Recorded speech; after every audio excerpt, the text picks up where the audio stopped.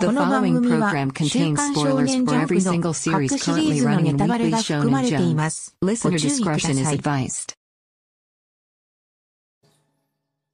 Hello everyone! This is Hello.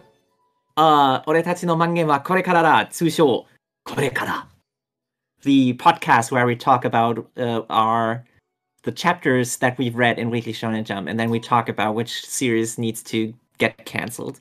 That's right. And which series are actually ending for real.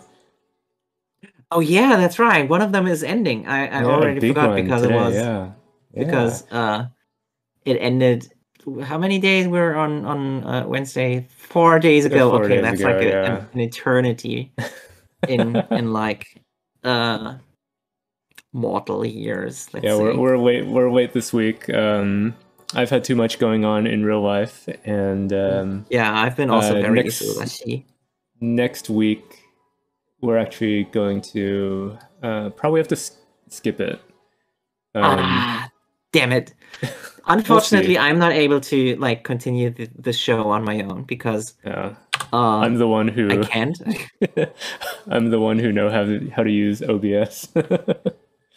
I keep saying people should join my OnlyFans and nobody's giving me money. This is like Aw. very stressful. Come on. You could get subscribe, show click from the my bell, channel. and click on the OnlyFans link in the Yeah. description. Please. Please, I'm starving. Anyway, so this time we got a cover, a Witch Watch cover. Yeah. So pretty and rainbow. But it's kind of funny for March. how Witch Watch gets the cover the cover art, even though Dr. Stone has its like ginormous final chapter. Yeah, that's true. It's the final. It got more and color they don't pages even get the than usual. cover. Yeah, there's a lot of color pages. I dig it. Either way, I liked that Witch Watch is getting the royal treatment as well. Yeah. By the way, did you read the author comments? No, but I do have them open, so we can go over them after we talk about Dr. Stone. Okay. Yes. Let's do that. So Witch Watch. Yeah, it starts with a color page with all of them in traditional costume. The Miru's traditional. He's the same. He doesn't have a cape. Give him a vampire cape or something. Yeah. That would have been good. But also, like, what is the werewolf like? Why it's is just his... like an outdoorsy jacket. Yeah. I wonder if that's not traditional at all. Well, I mean, like, you know, werewolves they dress like normal people. There's no like werewolf costume if you haven't activated your powers to actually become wolf-like. I guess that might be the logic behind this just outfit, outdoorsy because clothes. Yeah, outdoorsy. His clothes threw me off. Like if he was dressed differently, I would have said, yeah, these are all supposed to be their traditional monster / mythological outfits, but right, he's very normal. It makes me want to look back at like famous werewolf movies like The Wolfman or American Werewolf in London, and see if any of those have like the wolf character wearing that outfit. There might be. Maybe would he wear a varsity jacket from some high school football team? Maybe. Oh yeah, for American Werewolf probably. Yeah. Well, like in The Wolfman, have you watched that movie? Nah, that's too old. Well, they did a remake that's pretty similar, just with better special effects. Oh, really? Yeah. But that movie... Is that even like a story that's worth rehashing? Like, dude turns into a werewolf? The end. It's one of those things where because the original was live action, then I kind of felt like, it's okay to do it with new special effects. It was acceptable. Not like all the animated live action remakes where it's like they put in special effects and they look worse than the original drawings. The remake of Wolfman, that's different, of course. Yeah, at least at least you could say, yeah, they put in better special effects, so Wait, there's some value. Was the new Wolfman part of the Dark universe where they had the super awful Dracula movie where no, he's like that happened? I think that happened before they thought up of it, because it was before the Avengers. I think all of those universe things came after and thanks to Avengers. Because before they were just like, well, let's remake some of these old movies because we own the IP. Yeah. And let's see. So they did a Mummy one, and I didn't watch it. I heard it was terrible. I think nobody did, but for some reason the video game to that movie was apparently really good. If you're like really into Castlevania. It did have. I know it had really good pixel art. We'll stream it. But I also like. I liked the design of the mummy because it was a sexy woman. Yeah. Yeah, I can agree with that. Didn't they also like in the Mummy movie? Didn't they like fuck up the audio for like 15 minutes of the movie? Did they really? Like they're in a plane and you're supposed to hear plane noises, but it's like completely silent. That's funny. I think something like that. That's really funny, right? I've heard about games doing that a lot, just like forgetting to put in ambient sounds, and then nobody notices it during testing. And it just gets released, and people are like, "Where's the ambient sound?" Yeah, where's the ambient sound in Los Angeles?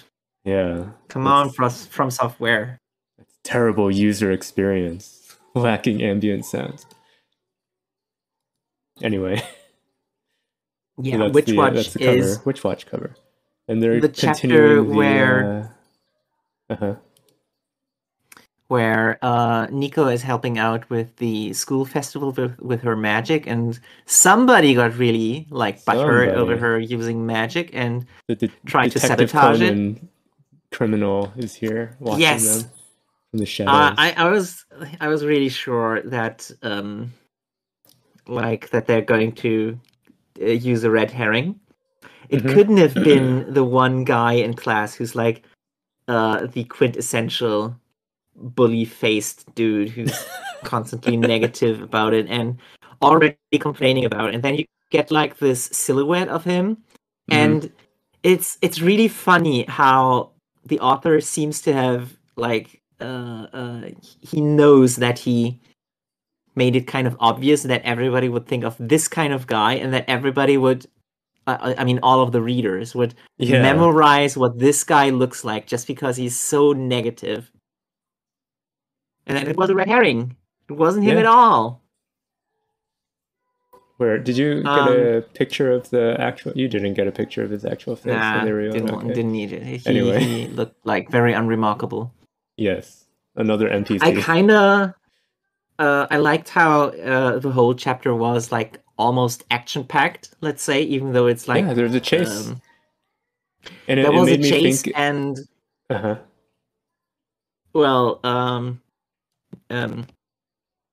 Moy had to smash the swimming pool, but other than that, not much really is happening. Like, this is very mundane action. This is not one of those like chapters that it doesn't have a lot of jokes in it, but it did have something that I always love in all media, which is it the title drop. Is it? Yes. I pointed at it. Did you point at Leo? I did. Yeah, did you point at it? I did. Straight at the screen. I clapped when I saw it. Yeah, always. Oh yeah, and I forgot to say, you did highlight these two. You were talking about this guy's silhouette. It does resemble that guy. As you can see in the corner there. Yeah, looks just like him, but it's not. It's just some other NPC. If you think about this chapter a little more, it doesn't really make any sense. Which is like, I liked it, and then when I thought about it, it kind of ruined my experience a little bit. Really? How so? Yeah, because like, what was the point of announcing that you were going to commit a crime? Like, first of all, narratively it just preps the plot to to have everybody on high alert to catch right a criminal. But like, if you really wanted to sabotage the whole thing and like blame it on Nico, you just do it. You wouldn't have to announce it, especially not by handing the school president, student council president, and a warning. Yeah. And like the finale of the situation where he gets stuck in the pool. Think about that. The magic makes you intangible. Yes. When you hold your breath. And if you hold your breath too much, even the floor becomes intangible. So how does he get stuck in the pool if he's in the pool and holding his breath? And like he can't breathe. So basically the floor should, like, he should be able to slip through the floor. He shouldn't get stuck in it. He's not stuck in it. It's that he is sinking into it. No, the thing is that he's trying.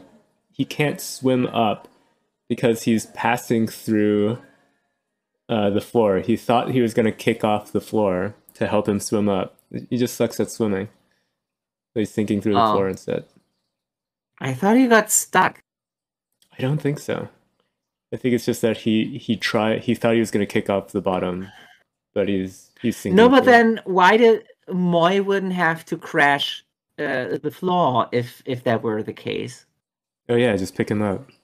Oh no. Yeah. Maybe. See? Magic is inconsistent. -1 point. I think the author just forgot how the magic works. Yeah. I think it's a lot of the magic in this. It's I would say that they do try to come up with or think through like what would be the consequences of it. Like with the whole chapter with speeding up Kanshi. Exactly. That was like such all a good about chapter. Like the unexpected consequences of it. But then it looks like they kind of forgot. Yeah. Oh well. He got so caught up with wanting to give us unlike, the title drop. What's his name? Tintin from Hero Academia. Oh yeah. Yeah. I was about to say who. Yeah, they have that one. It's so in depth about like how it works and how he passes through things and glitches past them and pops out. I thought that was so cool, and then like totally underused. That one is the blueprint was really already there. Like, now that you mention him, like Lemillion, where is he fighting in the current? Because he got his power back, right? Yeah, he's probably like getting a trump card reveal back again, like just like he did last time. They're going to pull him out one more time as like, haha, you forgot about me. That's right. But anyway. Academia isn't on the. It's not up right now. What do you mean it's not up right now? Still, we haven't given the Witch Watch score yet, and also One Piece and Jujutsu are in between. Yeah. All right. Yeah. So I was giving 7 out of 10 for the title drop. Purely for the title drop. 72 on my side, which is like basically 7 out of 10. Yeah, they're her. It was fine, but like it could have been perfect. It was fine. That's it. Yeah. Next we get One Piece. Yeah. So we're currently playing Elden Ring. Yeah, and it starts off with the Elden Ring backstab noise. The bad thing about this is that it didn't finish him off. No, I was very surprised. This guy, his Zero Aegis agent is. Yeah, his vitality is so high. He takes it and turns around and beats Drake. Yeah, I think the line both of them give in the panel afterwards, where he's like, "Why? Explain yourself." He's like, "This is what my justice tells me," and he's like, "Oh yeah, then I'm envious of you." That's like a really good line, especially like the way he looks right now. Yeah. I'm interpreting this as the guy having like slight reluctance about his job, right? Yeah. He knows that he has to follow orders no matter if he disagrees. He's like, this is my job. I gotta trust what the elders say. Can't just do what I want. While I Drake guess is that he's more he free. does later on. Mm-hmm. Yeah. I like how Kaido is doing this one panel where he's like, just stop. Stop. Yes, exactly. The drunken beggar. But otherwise, so far, none of these drunken modes of his seem like they actually help. But this one is funny. I have a slight feeling that all of these drunken modes aren't like exactly modes. It's just a gag that Oda is using because apparently, like I didn't look this up. And this is also not knowledge that I have like readily available in my vocabulary. But I'm pretty sure that all of these like modes are specific words for the types of drunks that you can are, and the joke is that Kaido is just going through all of them. Yeah, I figure as well. Yeah, and like some of them are really weird, like drunk. What was it? Drunk thief like or something? Tears in your beer. Thieving drunk, like yeah. Either way, I'm a little tired of that joke, but like I think it's over now. That was the best part of it. Nice because it was spelled nicely. Thank you, translators. But also Kaido is doing like he's doing a fatality move on Luffy. I know, poor Luffy. Luffy is really getting wrecked this chapter. Yeah. Previously it was Kaido and now it's Luffy, and he's blasting him all the way through the island, almost like what they did to Big Mom. Yeah, when I saw that, I thought that it was going to be like Big Mom. He was going to get launched totally out of it, and there'd be the Smash Brothers ring out effect. Yeah, funny you'd say that. That's going to come up later. That's going to get edited in when this is animated. I sure hope. But yeah, in the end, Luffy is getting like absolutely wrecked, but not through his own like incompetence, but because the CP0 guy shows up. He's still alive and he's tough enough to be able to hold back Luffy. First, I had to like do a double take to see what's actually happening, and that's why I put these red circles around the panels. Yeah. Because I was like, wait, why is this guy? Oh, wait, and let me grab my magnifying glass to see him. Let's zoom in here. Enhance. Arrive and grab onto him, and I don't even know what he's doing. Like he's grabbing onto Luffy's arm, and I think that's it. Is it? I think so. Yeah, it looks like he's just holding back his arm, and I figure that's why he's saying iron body. Like he's making himself really stiff. Iron body was one of the Rokushiki abilities that they have. You know, like they had the finger pistol and the finger gun. Yeah.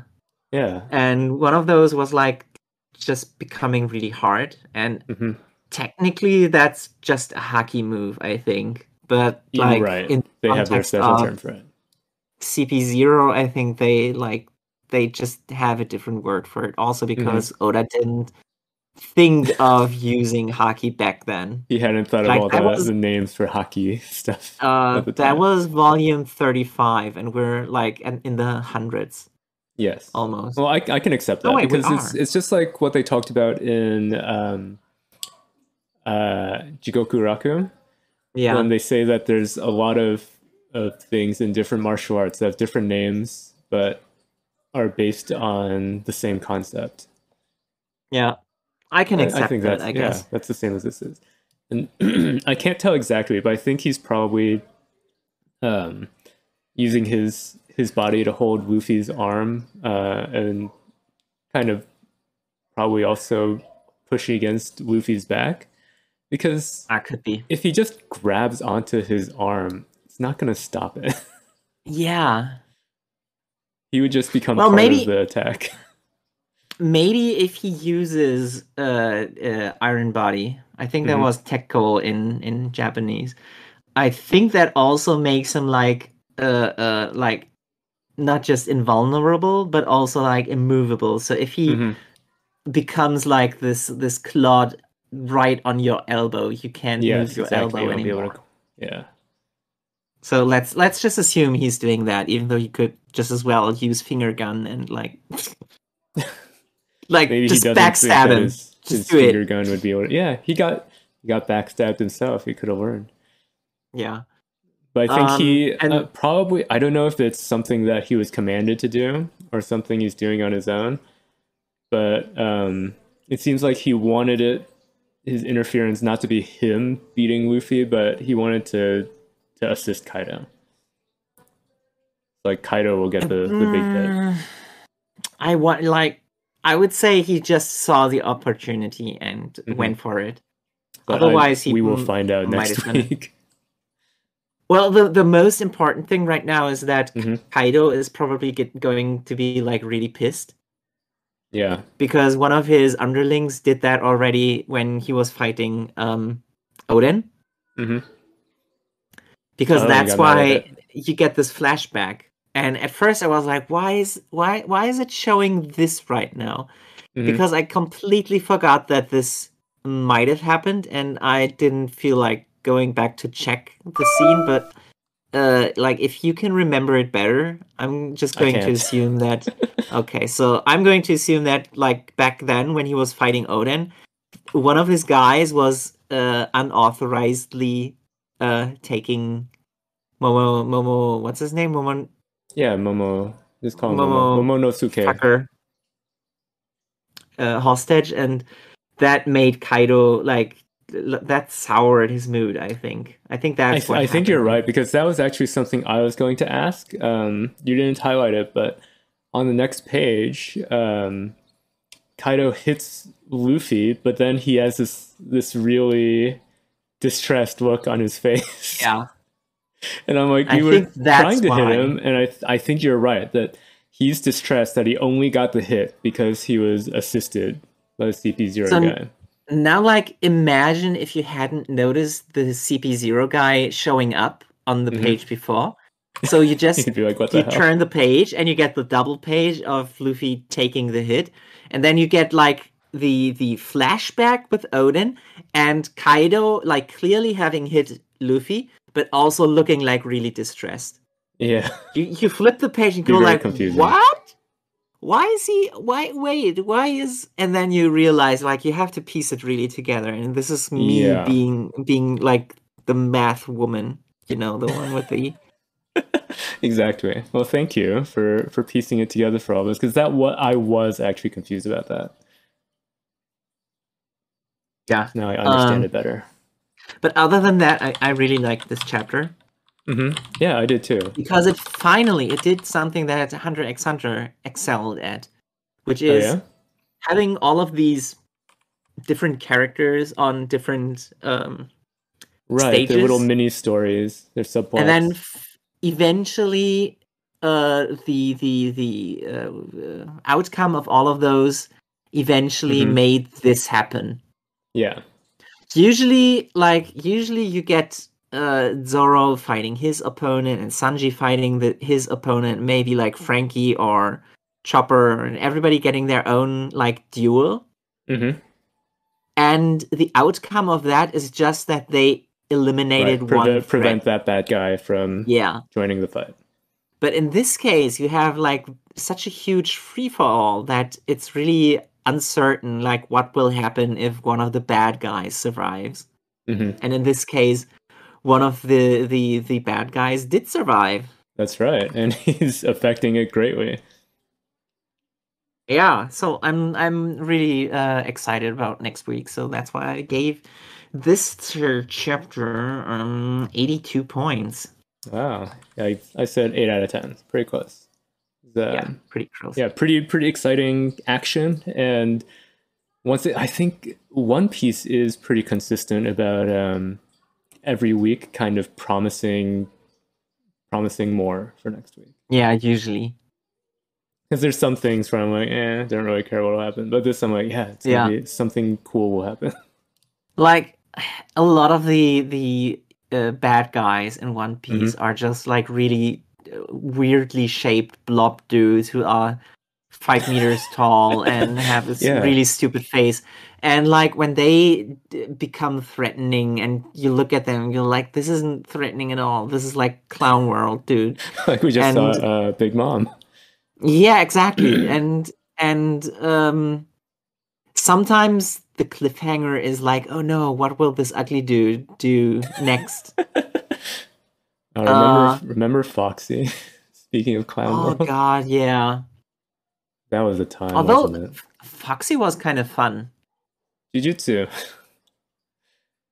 I think I read this chapter, but I don't remember. It was one of those battle chapters that's just like, so some it was a battle chapter, but it was also not a good chapter. Like I gave it 55 points, which should tell you like I wrote stuff down, is happening. So my notes were the hair bean is still dumb. Correct. I don't understand breaking the surface of the sky to hit somebody, and Same. It's action that didn't excite me. 5 out of 10. Exactly. So like there's like the action, the hand-to-hand combat between Okkotsu and Ishigori is extremely lame. Yeah. They're doing this this kung fu move where you do like this thrust with your back against each other. You know, the one that I highlighted. I know the move, but it's sort of nonsensical that they're both doing it at the same time.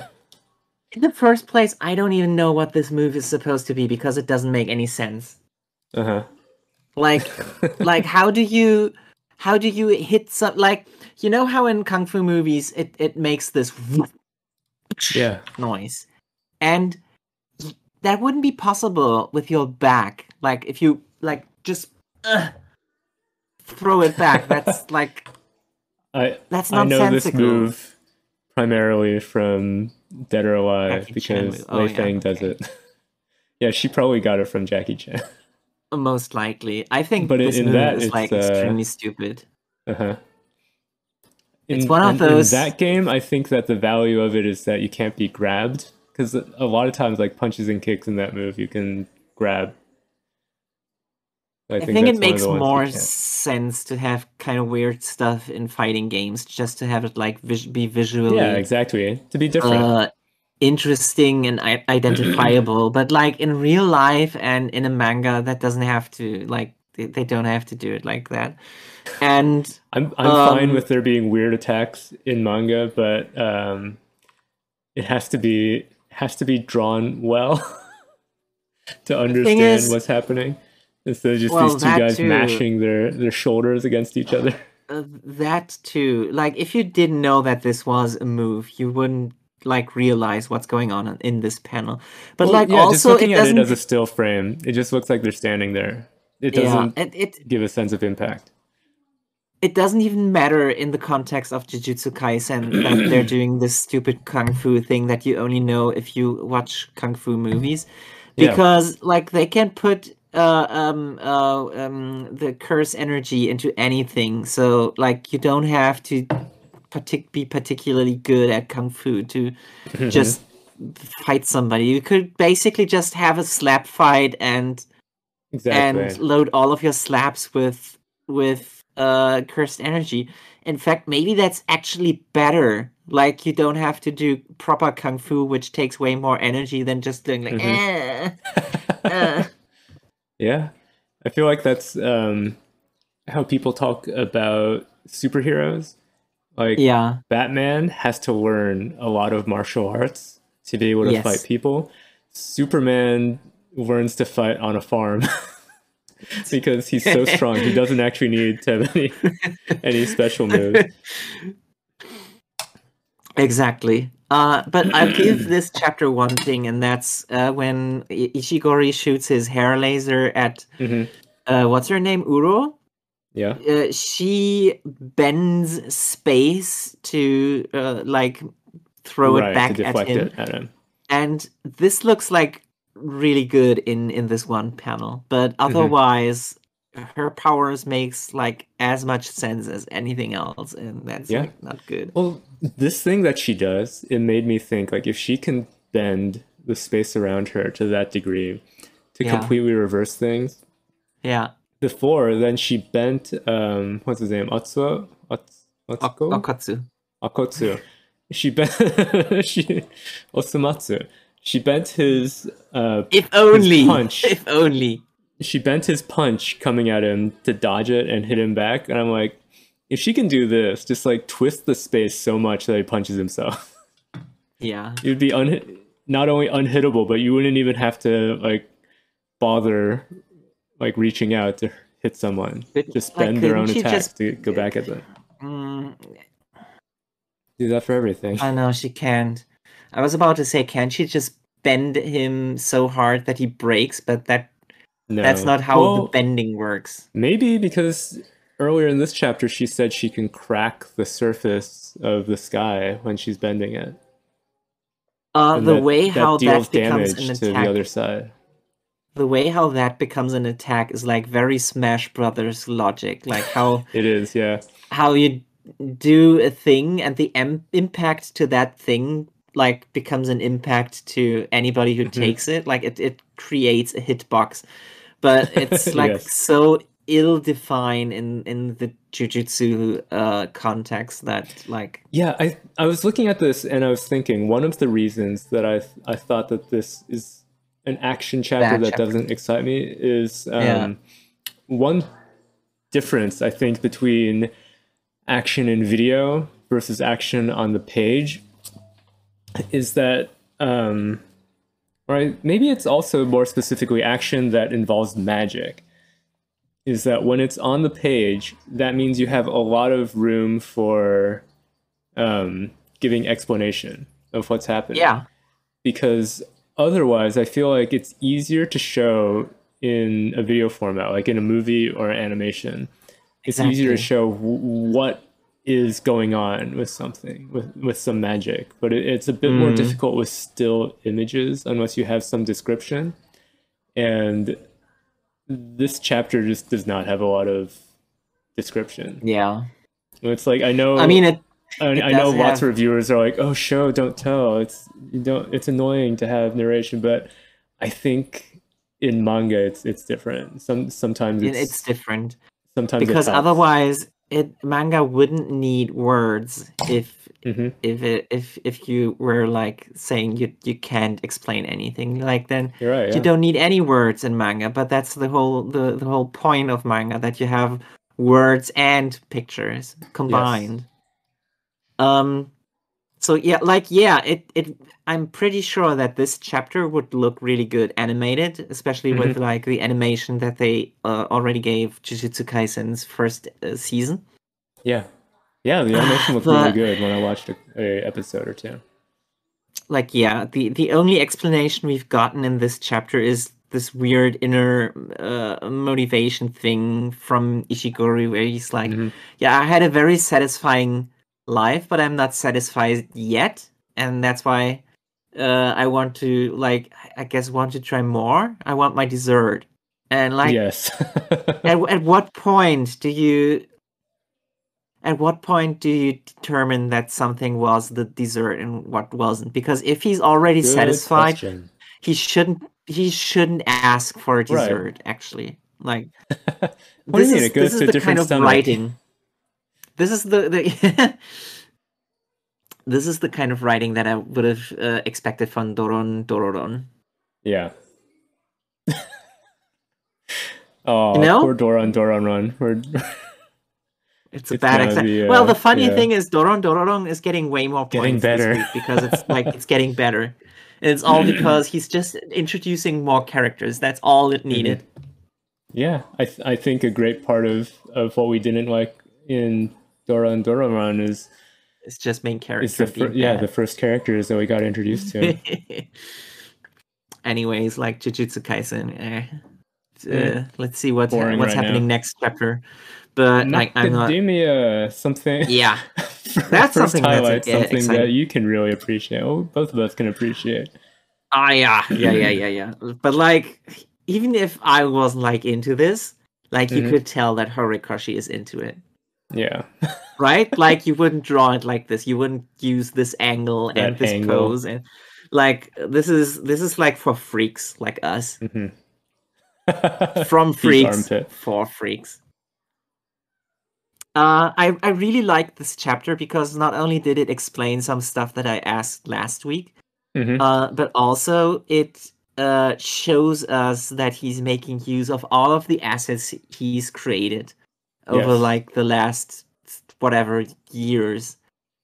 Like for instance, he has a character who can just create anything. Yep. Right? So you wouldn't be able to normally use that in a combat situation unless the creation is instantaneous, which it isn't. She has to slurp it out of her body. Yes. And she has to eat stuff in order to create it. And specifically, she has to eat a guy who cooks. Yeah. And there were also some other characters who can produce cement and other stuff. So yeah, they were building that's like finally he's like I think last week both of us were like, this is so stupid, this flying building with how do you power it? And then they're like, oh, they just got all of the heroes with like support abilities and they're doing it all. Not only that, like Denki, that's a given because he creates electricity. But yes. That he's even using the manga panel dude, whose power is that any sound effect he makes becomes reality. So if he makes the bzzz sound effect, that becomes electricity. And that's like Japanese hero concept. Yeah, but also like that's clever because he had this thing lying around, right? He had this stupid character he made for no reason.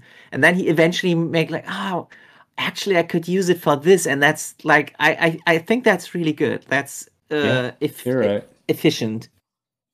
Or at least it's a redemption of something that I used to think was stupid, but at least he's making use of it. It's not just a throw. Like, okay, because it's not just stupid. Previously it was just a throwaway, like, haha, wouldn't it be funny if like this class had these kind of stupid characters, but now he's actually making use of that, and I think that's really good. Especially he's bringing back Monoma because he's not just on the teleport duty. You're right, he can copy. He's even copying Eraser. What's his name? Actually, come to think of it. Yeah, like, thinking about Monoma in here, that's going to make me revise my score up a little bit because that actually does, like, his part in the plan does explain why they can't just teleport Deku back here. Yeah. Even if they call it to be like, Deku, where are you? We'll teleport you back. Then it's like, if Monoma stops to, like, regain the teleport ability and get him there, then Shigaraki will just kill everyone. Exactly. So yeah, I'm gonna revise my my score up a little bit. But I mean, like Monoma has one of the best abilities in the whole series. Yeah. Like copying abilities is usually like S tier, something that I'm surprised he hasn't gotten more screen time. Like other things with someone who can copy stuff, like they'll have that person be very important. Like Kakashi is very important. Yeah. Or like in Heroes, not only that, when the whole premise is it begins with what if there's heroes, then later on it becomes what if there's people who can copy heroes' powers. Yeah. But like if you think about it, All for One's power is like an extension of copying abilities, right? Right, stealing. So like Monoma just being in class B is like such a diss. Anyway. So how would you give this one? Oh yeah, poor Mirko. She's back, but she's getting hit. I put the note. I put the note on this page saying, "Why do you hate Mirko Horikoshi?" I'm seriously again like frustrated with how Shigaraki can just do anything, and how he's apparently not affected by like double Eraserhead vision. Yeah, he's currently my least favorite aspect of this manga. Yeah, and the worst thing is that he's doing it like again against Mirko, who already got like I think her leg and her arm chopped off, and she's like taking it one more time. I know. That's so like mean. Poor Rabbit. And she's such a good like character design. I wonder if it's because she became more popular than Ochako or Toga, and he's like, I wanted you to focus on these characters, not her. It's not fair. It's like the theory about how Lucas threw Boba Fett into the pit because he was like, oh, people are focusing on him instead of on the main characters. Wait, seriously? That was one of the theories. Oh, I hope it's not real, because that's like such a petty reason. Because there's also stuff about how they actually had storyboarded a fairly complex action sequence with him fighting all the heroes, and the reason in the original storyboards that his jetpack malfunctions and shoots him into the wall where he falls into the Sarlacc pit.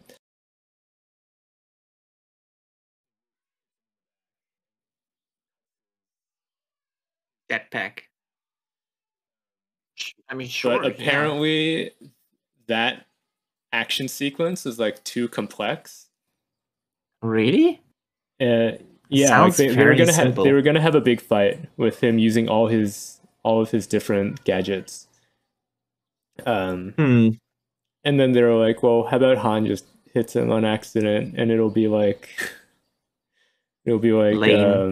yeah. I think they're trying to go for something like in Raiders of the Lost Ark, when Indiana Jones just shoots the guy who's like looks super threatening. I wonder when was that? Isn't that in Temple of what's it called? Temple of Doom? I'm pretty sure it was in Raiders of the Lost Ark. The one where the guy is like doing the sword thing and then he just shoots him. Yeah, it was in Raiders of the Lost Ark. I just looked it up. Really? Yeah, it was in the first movie. That movie is from 1981. Return of the Jedi is from 1983. Yeah, so maybe they're just like, Harrison, this is your thing now. Both of those. I had to watch those on TV, so my memory is a little bit iffy. Yeah, give that one a rewatch sometime. It's good. I guess, yeah. I'll be too focused on what people started pointing out, and that is that Indiana Jones is useless in his own movie, and that if he hadn't done anything, that things wouldn't have gone bad in the first place. That's funny. Well, it's because he gets used by the bad guys. But... Yeah. Oh well. So Macadamia gets useless. Macadamia gets 80 points for me. Okay. Yeah, I had originally said 6, but I'll give it 7 because thinking about this Monoma explanation is actually really good. I hate fighting Shigaraki. Yeah. I don't like him as a villain, and I really don't like how they've been cutting his personality out so much with the influence from All for One. It's too much, in my opinion. It's basically throwing one interesting villain into the trash and multiplying the worst villain of the whole series. Like, this guy is too interesting. I have to put the other guy on top of him. Exactly. Very disappointing. Anyway, but like since he's such a necessity in like in this at this point of the story, they do have to deal with him. And I appreciate that they came up with all of these plans. I just wish they would have kept it at the previous point where he would hear All for One's voice in his head instead of like this weird thing where they're like merging together. I don't want that would have been better. Roboco. It's a Roboco centric chapter this time. One of those again, but not just with her. Yeah, it's got the other battle robots as well. Millie and Tally are here. Yeah, and they're gonna fight. Well, now it's Tally's turn. They're not both gonna fight her. Yeah. Last time we had Millie fighting with the power of cuteness, discovering that it's an option on the skill tree. And this time Tally is just gonna try to brute force it. I kind of thought that on the last chapter, where these two showed up, I thought the next chapter would be him trying to do it because the whole issue was unresolved. Yeah, just have her tag him in, but they didn't do that. I guess it would have been like, actually, it would have been really funny. Come to think of it, if like 1 week later, the first page are like, this is identical. Are they rerunning? Are they reprinting the same chapter as last week? And I really could have done it like that. That would have been funny. Would have been really funny. I mean, like this is the kind of stuff that Roboco would have pulled off. Yes, yeah, you're right.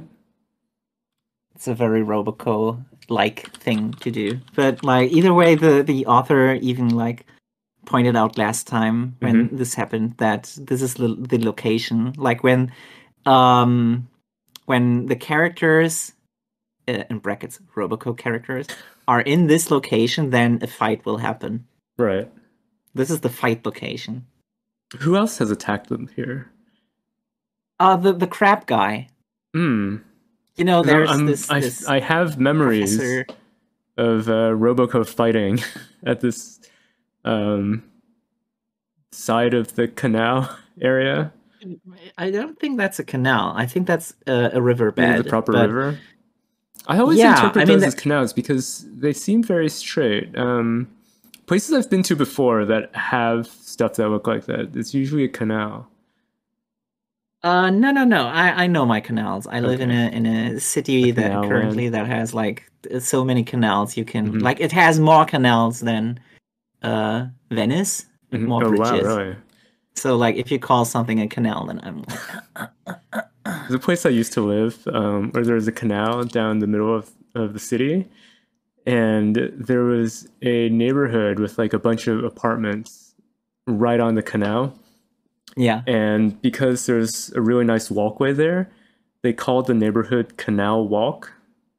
And then a car crashed into the gateway, the entryway, and knocked the C off of Canal Walk.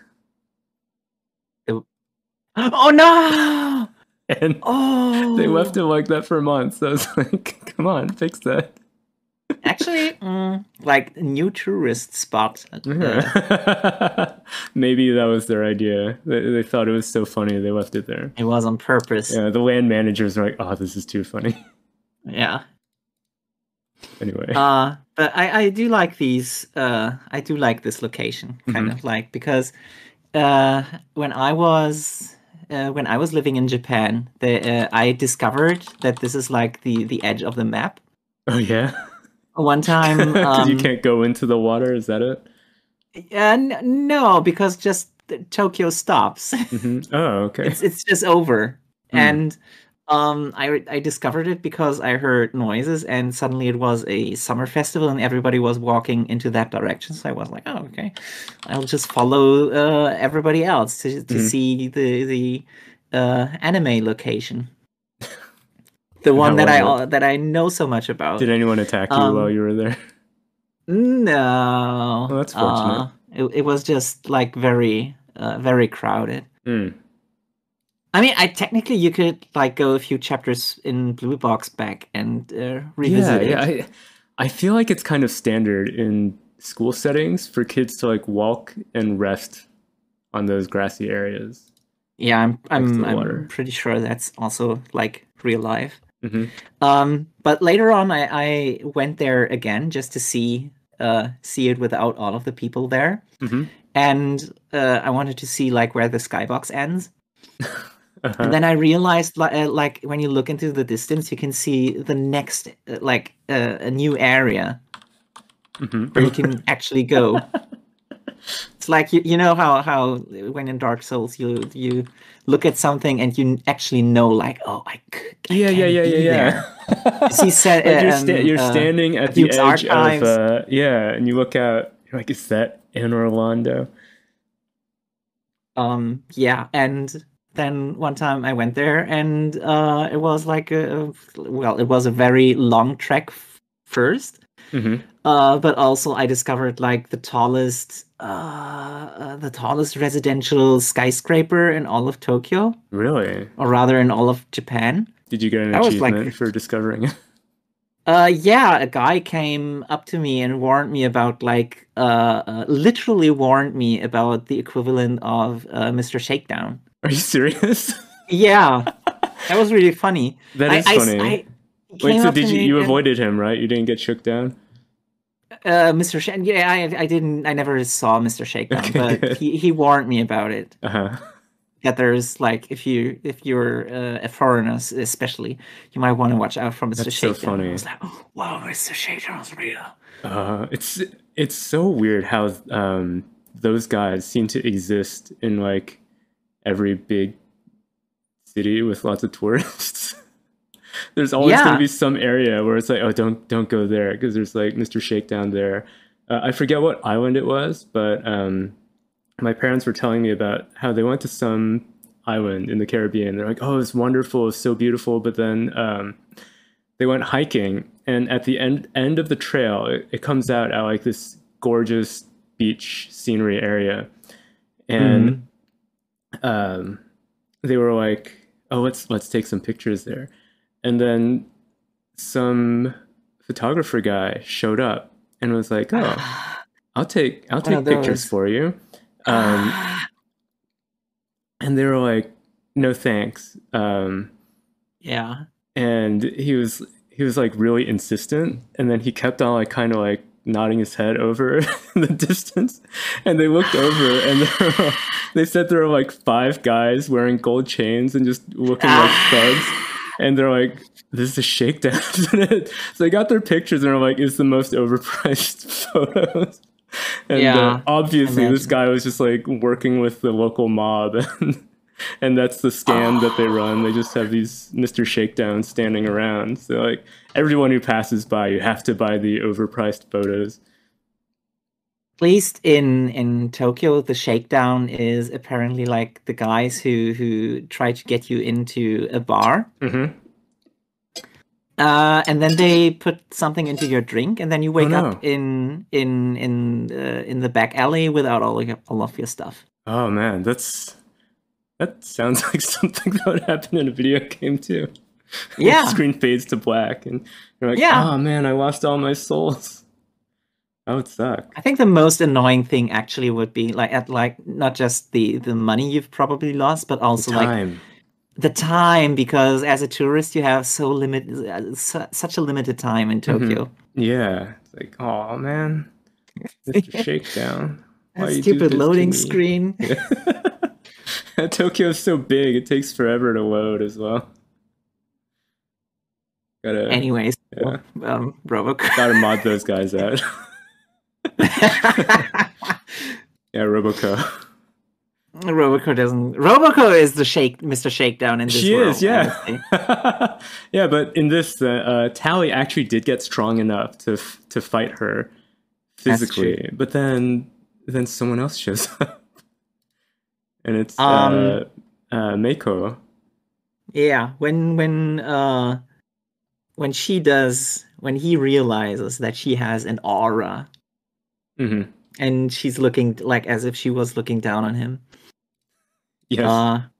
I was kind of hoping for like an Evangelion almost joke because she's looking like just like the Asuka, the famous Asuka meme where she's like pathetic. Maybe the animators will catch on. They'll be like, we need to draw this face a bit more Asuka-like.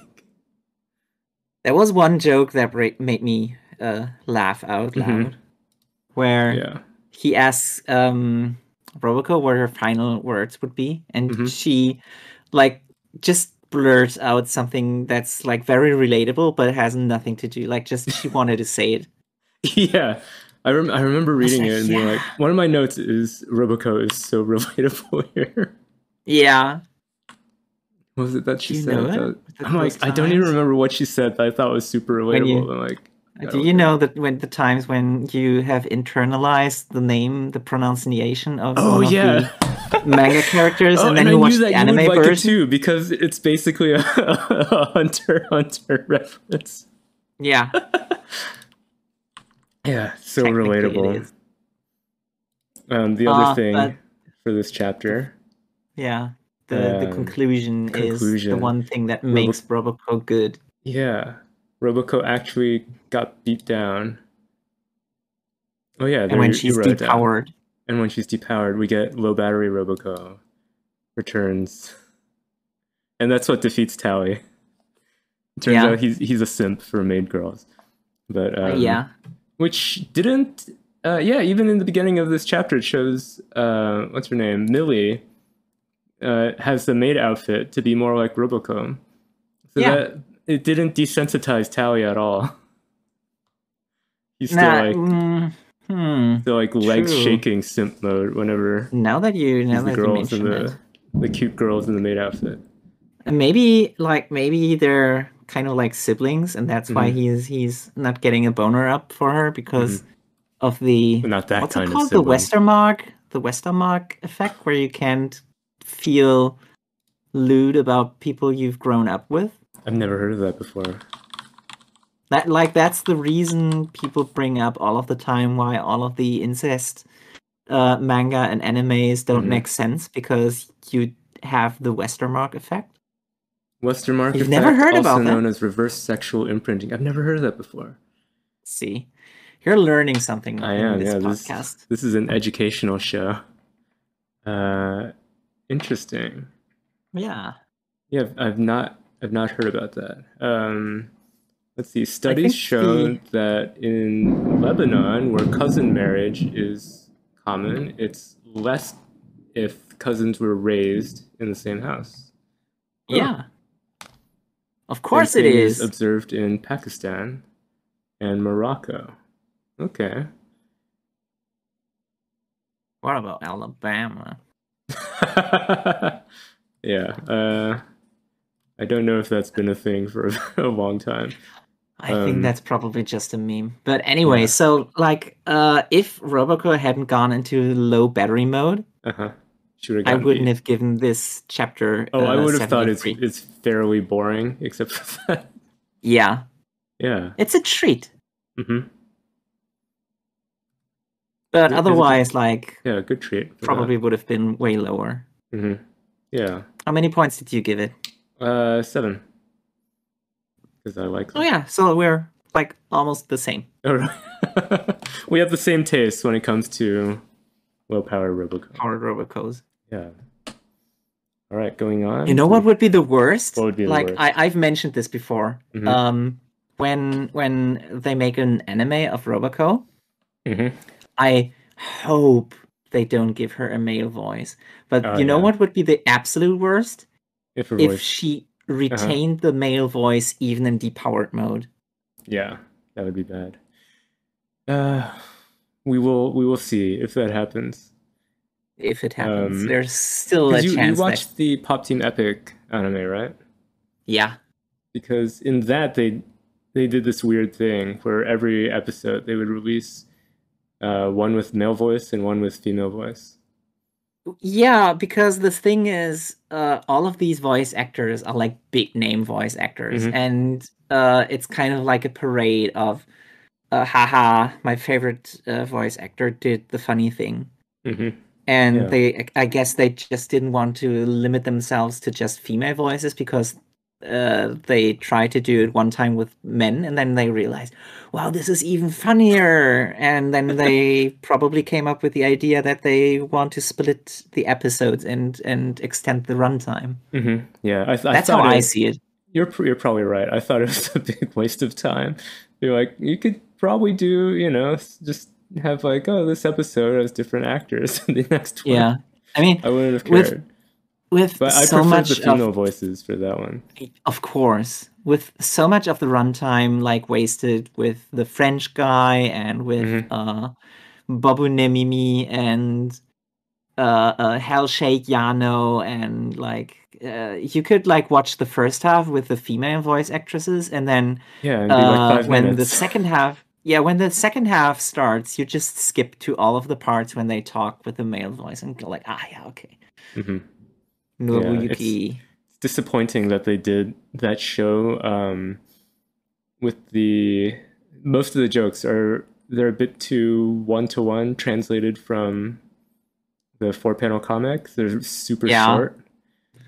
Like at first I had a very bad impression of the series. Like the first episode didn't like, that wasn't very representative of what the anime could do. And like later on they had some really like, there's some good Hellshake Yano was one of the best things ever. The whole thing. And then like in the manga, it's just like, oh, sorry, I was just thinking, Hellshake Yano. But here they expand on it, and in a way that like no other medium could, and that was really great. Was that done by the same guys who did, what's it called? The music video with all the guys going Super Saiyan? Yep. Yeah. That was what are they called? AC-Boo? I think that's AC-Boo. And the song that you were thinking about was Galo Sengen. Yes, yeah, that's his one.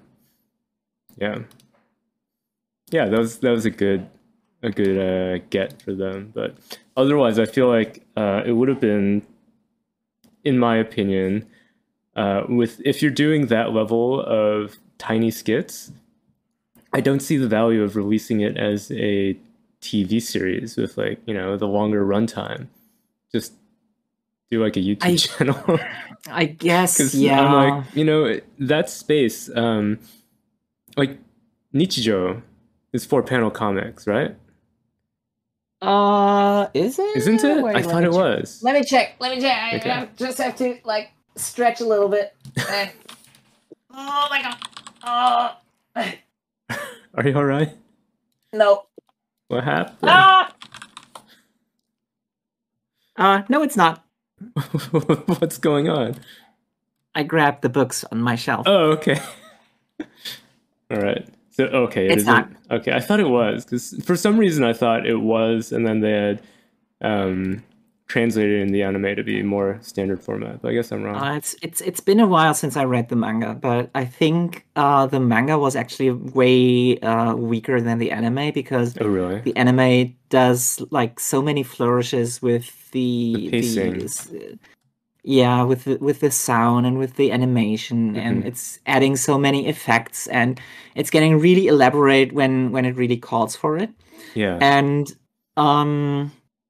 there was only one chapter, I think, where the manga was superior, and that was when they were building the card tower. House of Cards. I thought exactly the same.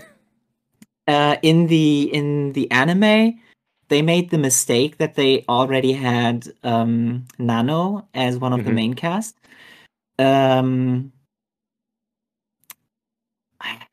What really ruined it for me was I just thought that one was too slow. It was too slow, yeah. But in the manga, it was perfect. Anyways, next we have... it's time for Dr. Stone, the final chapter. The final chapter. It's what we've been building up to. Dr. Stone.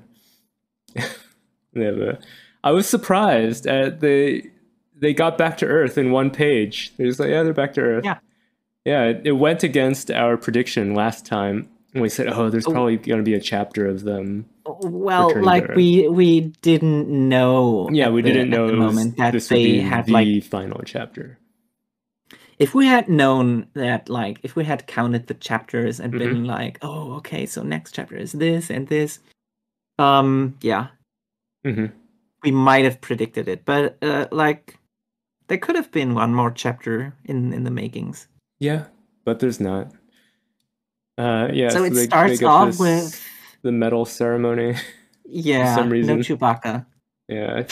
For no reason at all. I don't know why they like had this. This is so unnecessary. This is just like I have to pull out a visual representation of how like the world is safe now. Yeah, I mean they could have shown the same thing, and because I guess I would have had them just getting back and being celebrated, maybe like carried on the shoulders by the people who they'd been working with this whole time.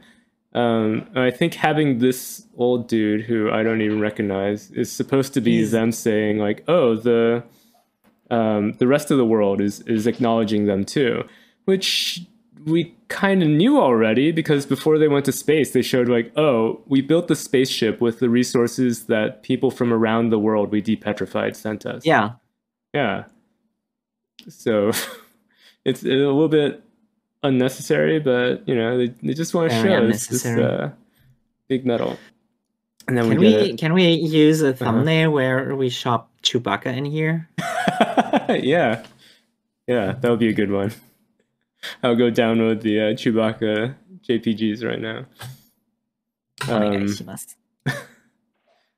Then we get the wedding scene. I wanted to mention like one thing that I found really nice is that they show their parents. Yeah. And that kind of tells me that they have started depetrifying like not just most people, but pretty much everybody, because you have to search for so many people just to find your parents. And I found that was really nice, even though it's again super pointless to have two weddings. Yeah, that's such an unnecessary thing. I've known people who did that, but usually it's because but not like one day after another. I've known people who did that. No. Yeah. So do you know any Indian people who have gotten married? No. Okay, because they all have like week-long weddings. But do they actually like redo the ceremony every time? No, usually not. See, I've also known people who, if they have like a cross-cultural wedding, they'll be like, we'll do my parents' traditions on one day and your parents' traditions on the other day. So I've known people to do that before, but this does seem kind of pointless because they're both Japanese, right? Well, now that you mention it, like with double culture thing, Japan does actually do two weddings several times. Like, oh, really? Okay. A lot of times, not several, a lot of times, because like one Western style and one Shinto style.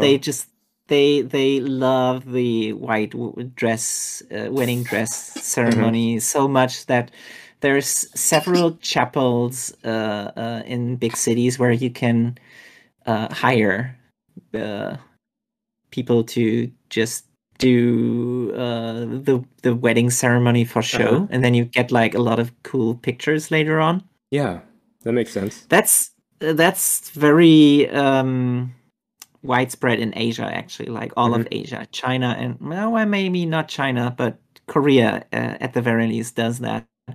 And I guess if you look at it that way, it's not that weird. Yeah. Anymore. Although I'd still say it's unnecessary. I still think it's unnecessary, and it is still a bit weird considering that they've developed all this science, but you'd think that they'd still be in a state of the world being low resource compared to now.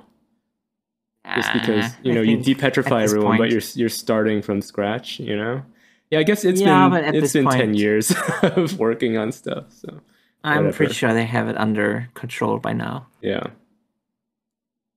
Oh yeah, and then we get we talked about this.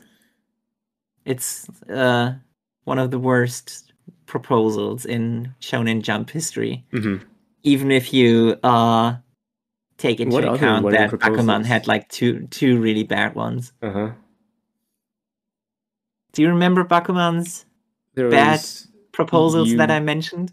you become a professional actress and I become a no, not that one. Artist? Not that one. No, which one? The one with Kiramaru, the author say? Who, the lanky guy who the feather draws guy? the otter. No, that guy, the tired-looking guy. Yeah, the guy who the genius guy who just when he became 30, he was like, well, being a salaryman is kind of shit, so let's try drawing a manga. And everybody was like, and he's tired of it already. Yeah, he's tired of it already. And his editor developed into a character who's constantly manipulating him just to like keep him motivated.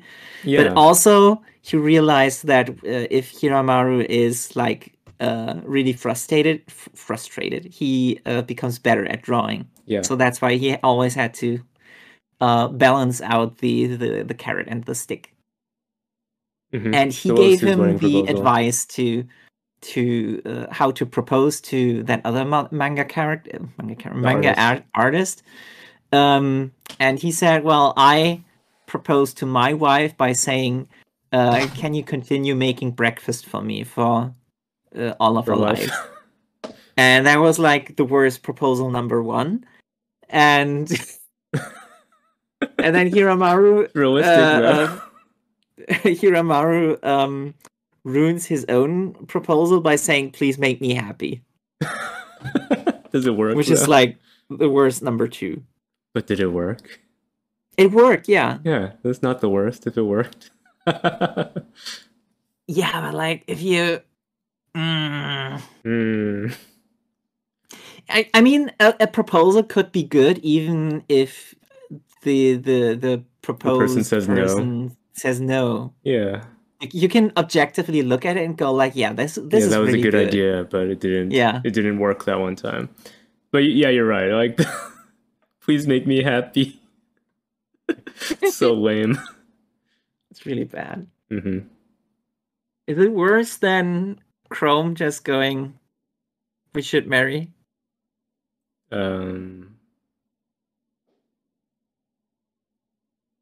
No, I think this is dumber. Because at least that one, it's like it's requesting something. This is just let's get married. Bad. So, anyways, the crew is going to Senku to check on what he's making. Yeah, but they find someone else who they weren't expecting. Another like super unnecessary thing, and also this is like very cursed. Yes. Giving us the gender bend Senku sexy NPC lipstick. Who doesn't add anything other than one just panel like alienation. Just wasted one panel of the final chapter. One giant panel. This has got to be the artist or the editor's fetish. Like I wanted to put it in. I'm gonna say the artist because Boichi is yeah. Boichi is Boichi. He is. And then we get revealed what actual Senku is doing, which is did you like that reveal of what actual Senku is actually doing? I hated it. I thought it was so bad. It's absolutely astonishing how they could go from the Medusa can give us eternal life, and that's like the one sin that humanity cannot have. And then they pull out the time machine, which is like the ultimate thing that humanity should never tamper with. And his idea is, I'm going to use the tech that I learned from the remaining Y-Man and finish this time machine, and then I'll go back and prevent everyone from getting petrified. So the ending of the story is, I'm going to keep working on something to prevent the story from happening. The end. It has to stop on this. I thought about it for a while. Basically, like, you mean the story had to end like this, or you mean by introducing this they cannot go forward? Both.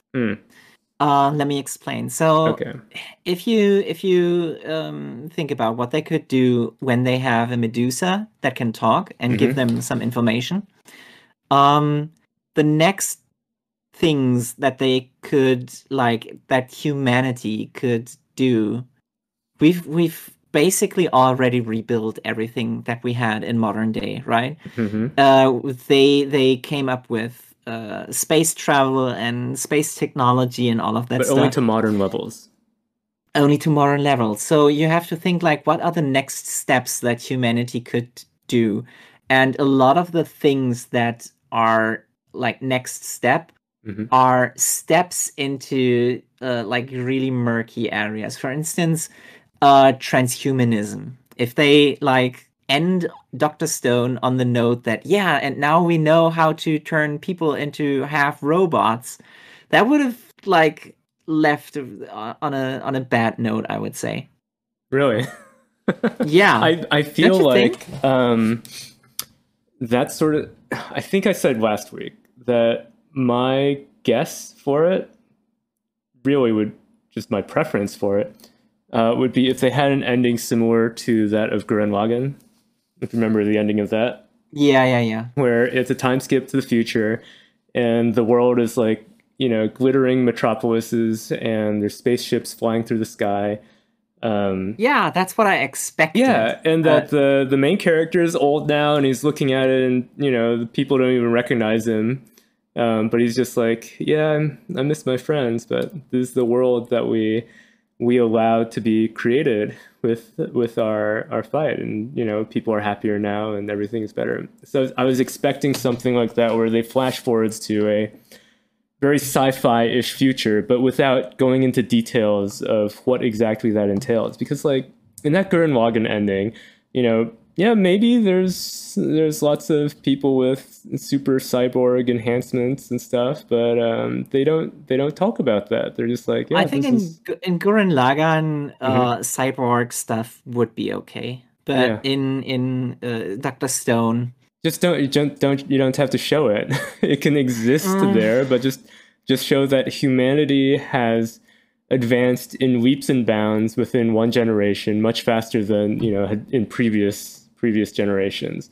The thing is, if you do Senku is has been part of it, because I think of this time travel.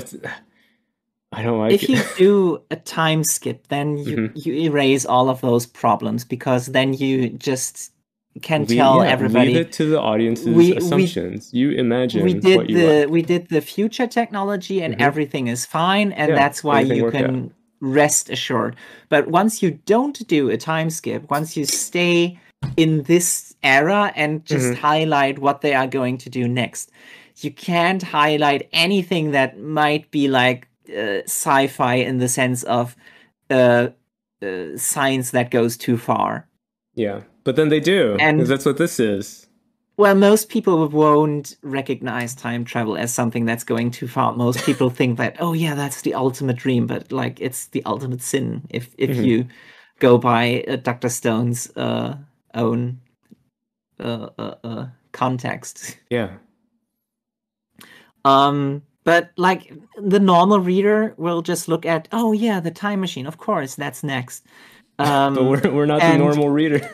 And think of how the time machine could just undo all of the bad stuff that happened. But actually, it's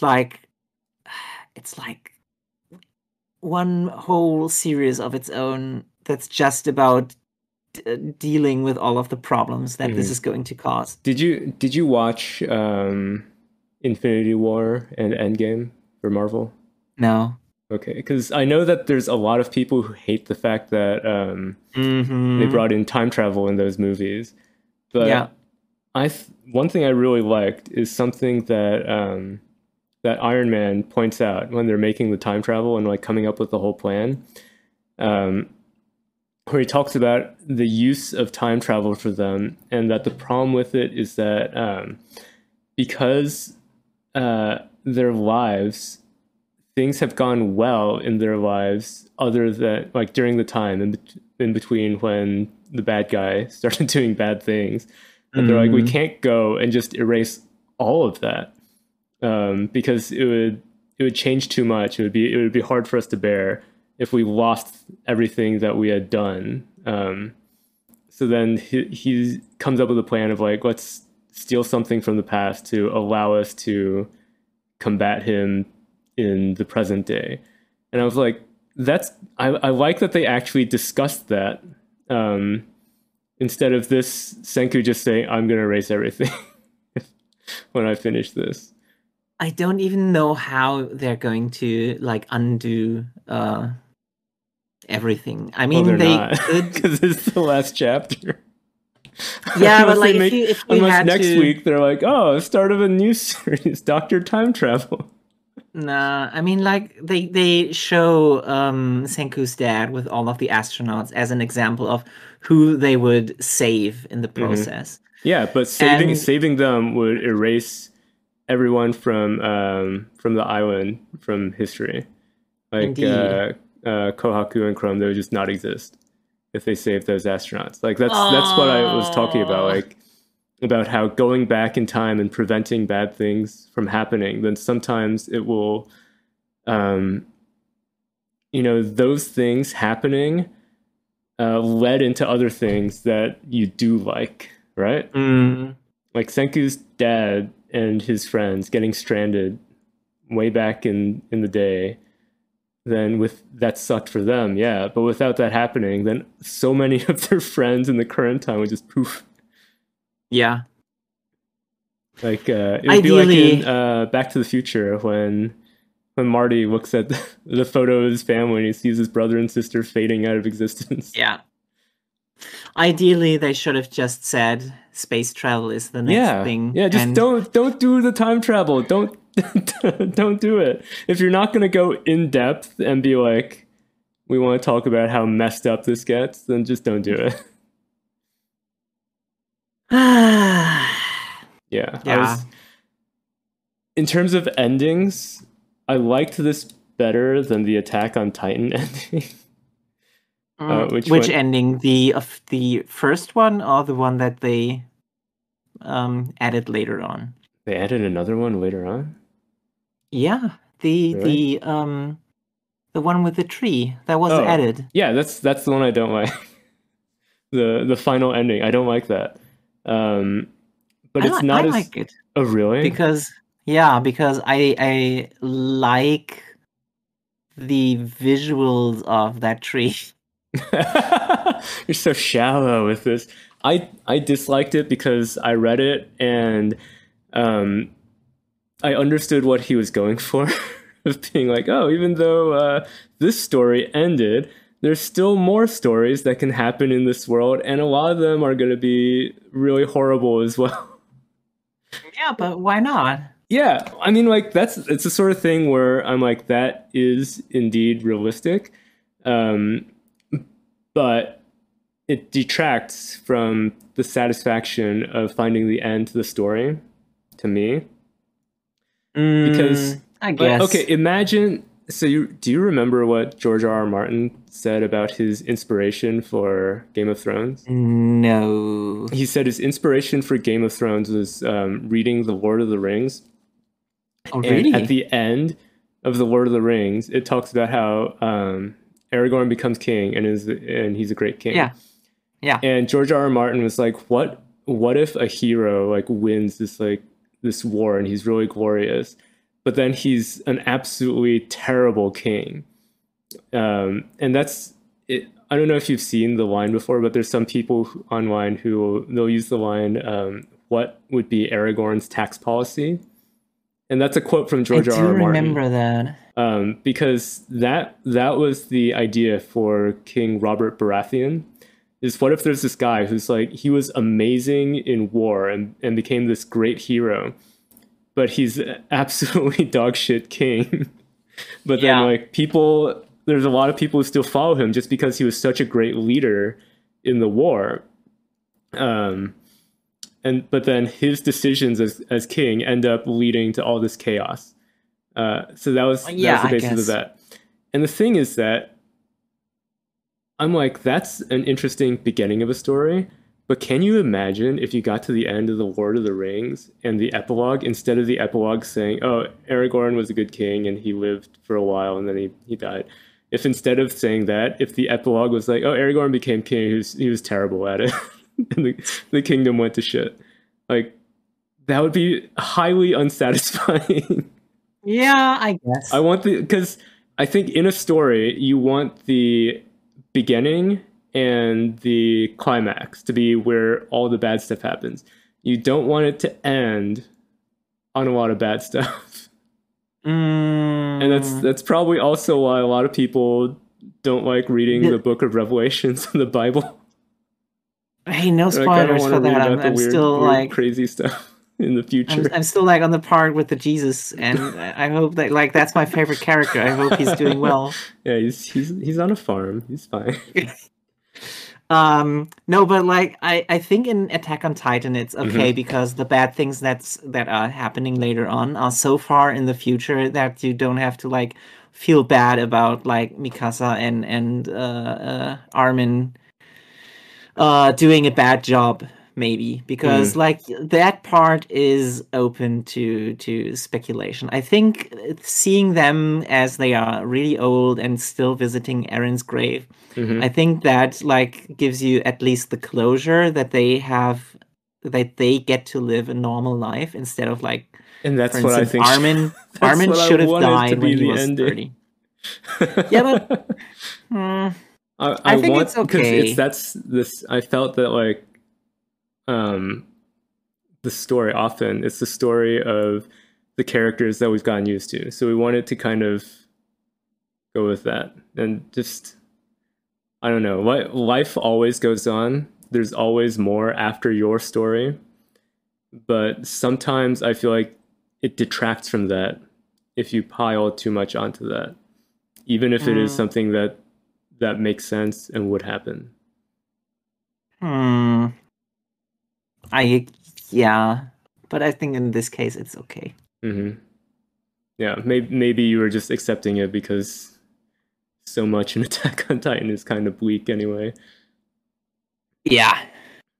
Yeah. Anyway, how would you rate this chapter? I gave it 72 points. Yeah, I think that's like the general direction of Dr. Stone. Yeah, I was not a fan of this chapter. I said 6 points. That's not too far. Yeah, I just don't like the fact that they're like adding this time travel thing as the ending for Senku. I can respect that it's doing a thing that will lead most people like, oh yeah, of course they're going for the next big thing, because most people won't realize how fucked up that is. Yeah, he does say his catchphrase at the very end, though. Yeah, something to point at the screen at. But like, if it wasn't time travel, then of course it would have been for me like 80 or even 90. Like if they had just colonized Mars, for instance, or then something else that would have been like really good and something less wild. I can respect it, but like I don't hate it as much just because I know it's a realistically bad thing to do. Alrighty then, moving on. We have Akane Danashi. By the way, like you mentioned like Aragorn being a bad king as a possibility. That's exactly what's happening in Gurren Lagann. Remember that once they beat the Spiral King, and all of the main characters suddenly become like rulers and politicians, they start being like really bad at it, and that's the reason why. But that wasn't the end of the story. No, that's in the middle. That's in the middle. Exactly. If the story ended there, I would have been very unhappy. Oh yeah. Anyway, going on. Anyways, Akane Banashi. So you wrote about this first panel. I like this like face. Yes. It's a really good face. I like the art in this series a lot. Yeah. I feel like I mean, it has to be. If they don't get the facial expressions right, then like the whole something point about acting, of Rakugo, you have to have it. Yeah. I think we may have talked about it last week, that we've also started reading. I'm not caught up with it yet, but I've started reading Shoha Shoten. Shoha. The other way around. Yeah. Shoten, Shoha, whichever way it is. Shoha Shoten. Shoha Shoten.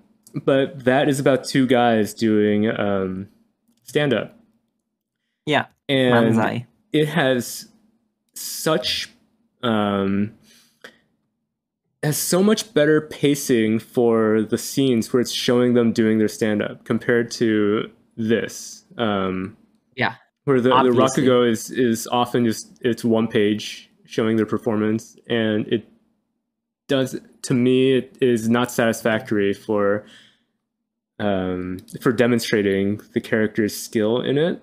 Whereas Shoha Shoten, they put a lot of focus onto making sure that those pages where it shows their performance are themselves like always really funny. So it's not just a character saying, "Oh yeah, this is funny," but you, as a reader, you can tell like, "Oh, this would be a really funny stand-up routine." And I think that this, the previous chapter of Akane Banashi, where she does her thing, it really didn't demonstrate that to me. But I think this chapter was a good movement in the right direction when they bring in her rival. I really like that she has a rival now. And it's not, is it really a rival, or is it just like... Yeah, he's going to be her rival because, okay, so here's the guy. His specialty is, as the panel says, he's got a real gift for playing sexy characters. But then he'll also like bring out these gonk faces for the non-sexy characters. I wrote, hit him with the old Ego Raptor. Yeah, it's him. You know that face he can do? Like it's become a meme. Yeah, how many chins he can create. I've seen it on thumbnails. I do not actually watch anything that he does videos, does he do a podcast or videos? Videos, yeah. Okay. He's the Game Grump. I don't watch any. I've never watched any Game Grumps. I've watched. You've seen it. I've watched some of the JonTron and what's his parrot's name? I like the parrot. I've watched some of JonTron's videos, but I haven't watched any Game Grumps. I could do without the parrot. But yeah, I He's do not even, recognize. Does he even have the parrot anymore? Like, I don't know. I haven't watched him for a while. JonTron videos nowadays come like once a year, maybe, and yeah, or less. And I don't think he still even brings out the parrot. Mm-hmm. Well, he should. I think the parrot was like, no, he shouldn't. The parrot is dumb. Parrot. I don't like the parrot. Parrots are dumb. Parrots are very smart, Maxi. I don't know what you're talking about. Yeah, but like as an animal, it's a bad animal. It's like one of those animals that's like it's just one rank above the rank that's like koalas and pandas. They're way above koalas and pandas. You mean in terms of like the skills they have? No, in terms of how good the animal is. Mm-hmm. Their total score. Yeah, the maxi score. Pandas dumped all of their skill points into cuteness. So they're not really too useful. The parrots, they can do a lot of stuff in the wild too. Yeah, but I don't like seeing them. Okay, well that's just to subjective tastes then. No, anyway, the reason I think this guy is her rival is not just because he's introduced as being I'll go to the sexy picture of him. He's introduced as being the other teenager who's good at Rakugo. Wait, was he a teenager? Yes, he's 19. The other guy who went to go with Akane, sent by their master. Yeah. Then he talks a little bit about the background of this guy and saying that most people who get into Rakugo, even if they get into young, then it takes them years before they feel good enough to perform on stage like this, while this guy is like going straight into it at age 19. So then there's that one thing where I'm like, okay, so these are the two teenage Rakugo performers. And then the second reason is because he says later on that he's the direct student of I forget the name of the old guy, but the other old guy who kicked out Akane's dad. Yeah. So it's like, oh, so he's gonna be her rival because she's gonna like view doing better than him as like a take that to the teacher. Is he? Yeah. Maybe totally I understood it wrong, but I think isn't he the student of her master as well? I don't think so. I think let me double check. The way because he invites her to join them, and he says, because then I highlighted this one panel where I wrote, where he says in the Rakugo world, seniority is everything. And then I was going to say, like, and his name was Albert Einstein. Yeah, magic's everything in this world. But he says, like, that's why you should join us, because we are striving to get away with this. I just opened up the chapter again, and the very next page he says, would you like to join me as Master Isho Arakawa's pupil? And then she says, I'm going to become Master Shiguma's pupil. And it shows when he invites her, there's a picture of the guy who kicked out her dad. Okay. So it's the two masters in their school. He belongs to the same school as her, but there's two masters there. So there's Master Isho, who's the mean guy, and then Master Shiguma, who's the one who's friendly to her. But then, like, is the bad guy really doing away with seniority? Yeah, that would be weird. That's really counterintuitive. Yeah, because in the first chapter it showed as if he was, Mr. Tradition, and none of you guys are good enough for tradition. That's really throwing me off. Maybe he changed his mind. Anyway, so I think it's a good thing that when the theater owner woman comes back with the copies that Akane wasn't able to see. I think that's good, because it's a good thing that to keep her self-esteem low. Yeah. Like, there's nothing worse than a performer who knows they're so good when they're young. Yeah. Don't get Don't get a big head, Akane. Stay humble. Please. So how would you rate this one? I liked it pretty well.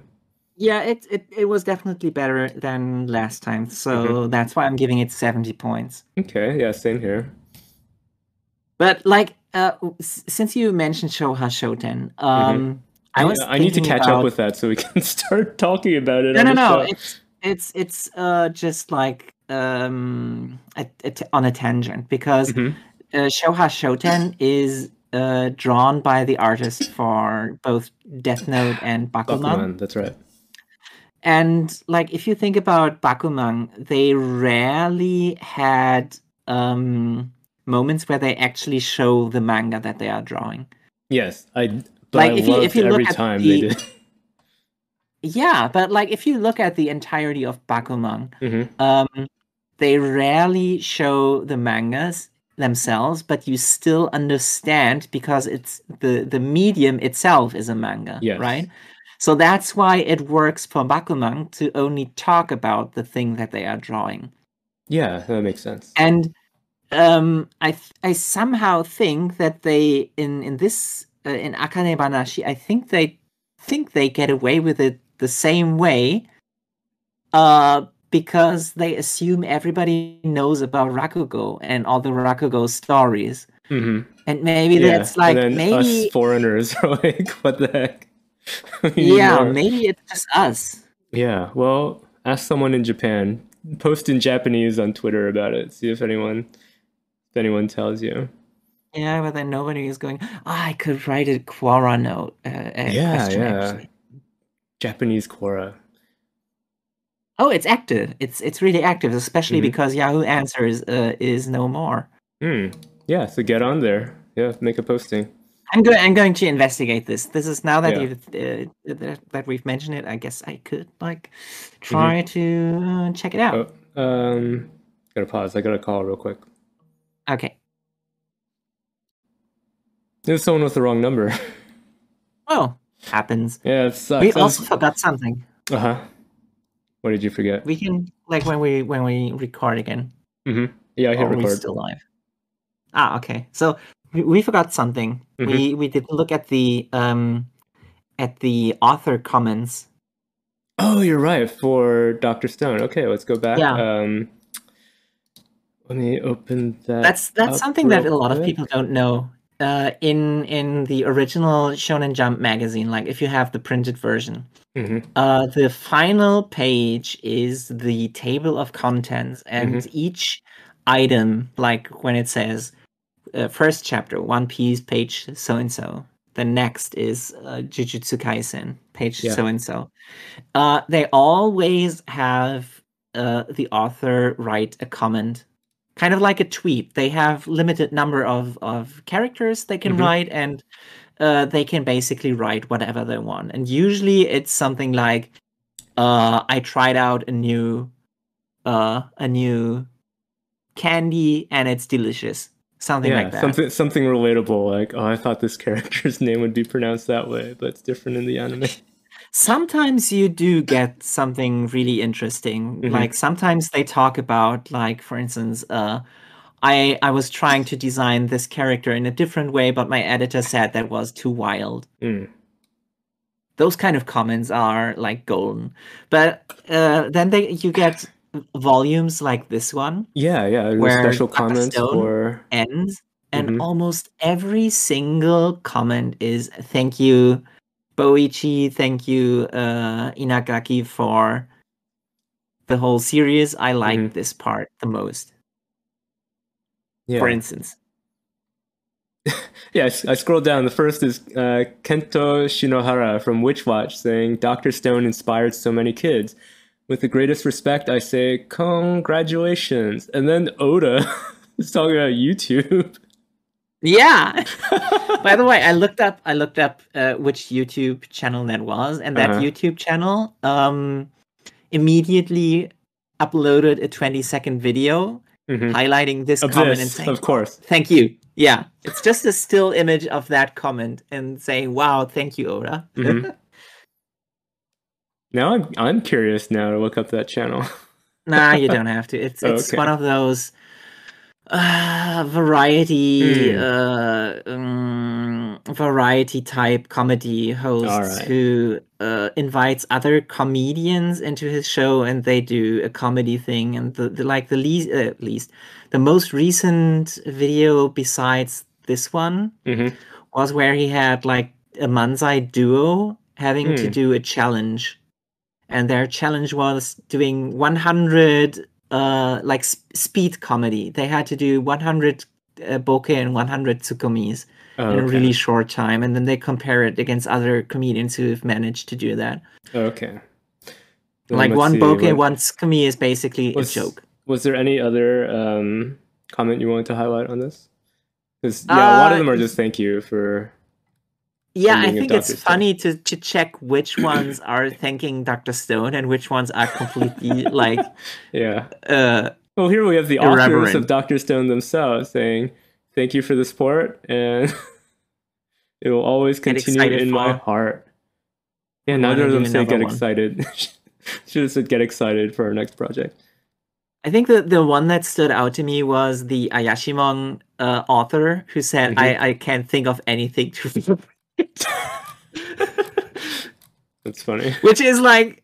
I spent a good hour trying to come up with what a good author comment would entail. No answer today. But like it's like a direct diss to say I can't come up with anything. Yeah, like, when something else is ending. Just say thank you. Congratulations. Yeah, congratulations. Yeah, everyone else is doing it. It's the easiest thing. Congratulations. What else? Yeah, congratulations for Dr. Stone. Congratulations, Dr. Stone. I love such and such chapter from Dr. Stone. Yeah. See? And then Ayashimon, Yuji Kaku. I couldn't come up with anything. Oh, and then Doron, Gen Oscar. You can play Mother 2 on the Switch now, but I don't have time. Those guys, no respect for their elders. Yeah. Anyway, next, tell me about Sakamoto and his flabby cheeks. Yeah, the flabby cheeks. I wanted to highlight them because I assumed you would like them. Yes, always. Every time it happens, it makes me laugh. So last chapter, the crazy film director guy blew up the plane and thought it would get things interesting, and well, indeed it does. All of the other tests, they come up on the fly with how to get out of the situation, and the new girl, like this time confirmed, it's a girl. Akira is a girl. Says, well, I'm really good at housework, so I could just sew everybody's Is that what confirms together. She's a girl? No, because in her memory, somebody says like you would be way better as a housewife and not as an assassin. And I think that's foreshadowing for like how she would be indeed better as an employee at Sakamoto's convenience store rather than an assassin. Yeah. And she sews everybody's clothes together to form a parachute. And then in the end, Sakamoto is like, wow, this is like really amazing needlework. What kind of genius is this? He's going to hire her to do something. Oh, crap. Yeah. I forgot to close the browser. Here's her amazing needlework. Here's her sewing everything together really quickly. So here's I like everybody this chapter falling out of the sky with Sakamoto's cheek flaps going. Yeah. I like this chapter a lot because it had some serious like Hunter x Hunter vibes when the test guys were like, hey, this wasn't according to plan. Oh well, let's just say that this is all how we plan it to be, and add a new rule. And then some of the participants were like, hey, guys, calm down. There's a way to do it. And all of those guys are an NPC face. So that's also like nice. Yeah. And also like the new characters get involved in the Sakamoto group. I think that was nice. So 75 points has been shown for someone. Okay. Well deserved. Well deserved. Moving on. Next up is Earthchild, which was garbage. Like, I'll tell right away, it's 45 points. Really? You hated it that much? It was not good.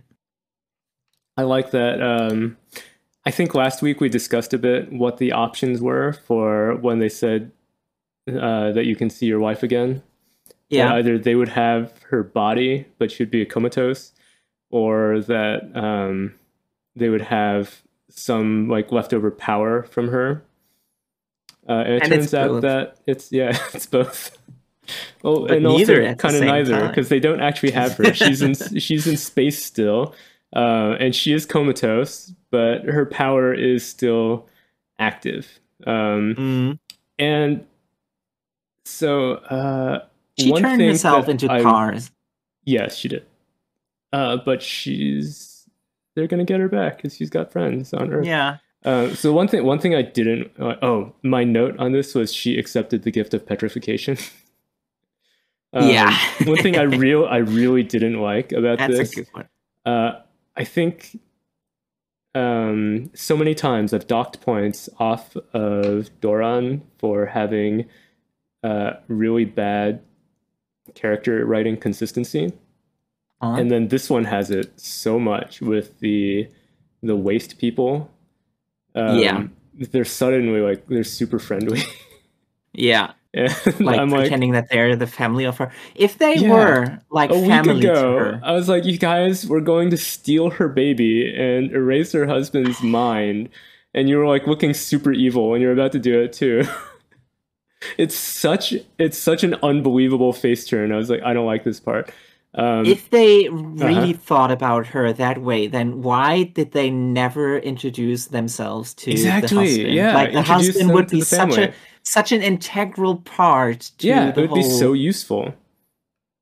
But they don't. Unbelievable. Totally missed opportunity. And then one thing that I'm not sure if I like it or not, but for now I'm gonna say I like it, is that on the last 2 pages you get narration from the future from the baby.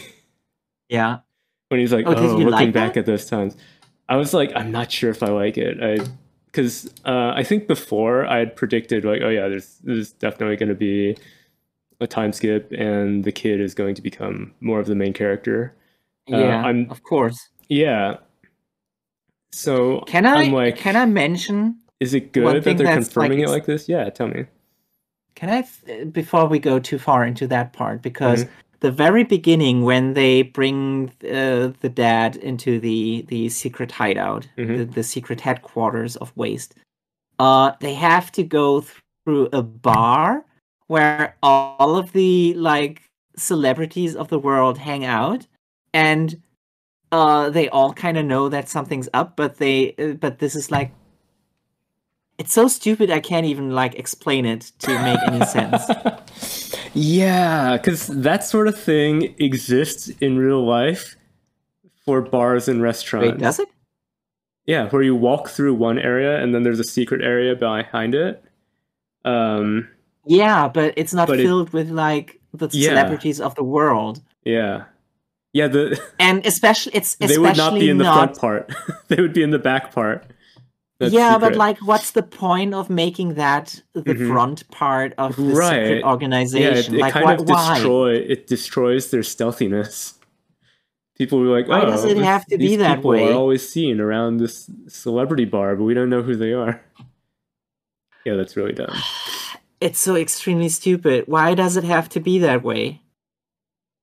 They thought it would sound cool in this one panel. And then the dad even like highlights like, wait, you guys have like this extremely useful technology to like make this stuff and this stuff. And back then in the the first chapter, they had they had a space rocket and special space suits that are like way beyond what we have. Yeah, but then they can't get her back. They claim they can't. But then at the end of the chapter, they're like, actually, we'll try. And then, they say, basically, bureaucracy, we could try it, but bureaucracy is evil. Yeah, it's so stupid because they are the bureaucracy. Yeah, it's a very dumb sci-fi organization. Have you seen the YouTube channel of sci-fi organizations that are too stupid to exist in real life? No, but this would be one of them. Yeah. Anyway. Anyway. Tell me about Blue Box.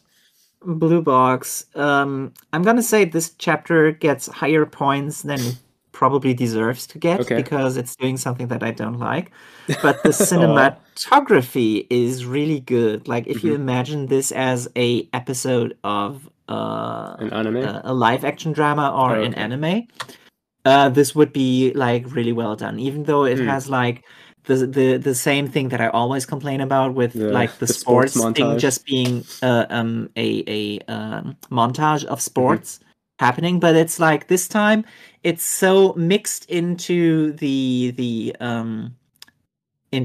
other plot that whenever it switches back and forth, it kind of makes sense to just see a flash of this happening at the same time.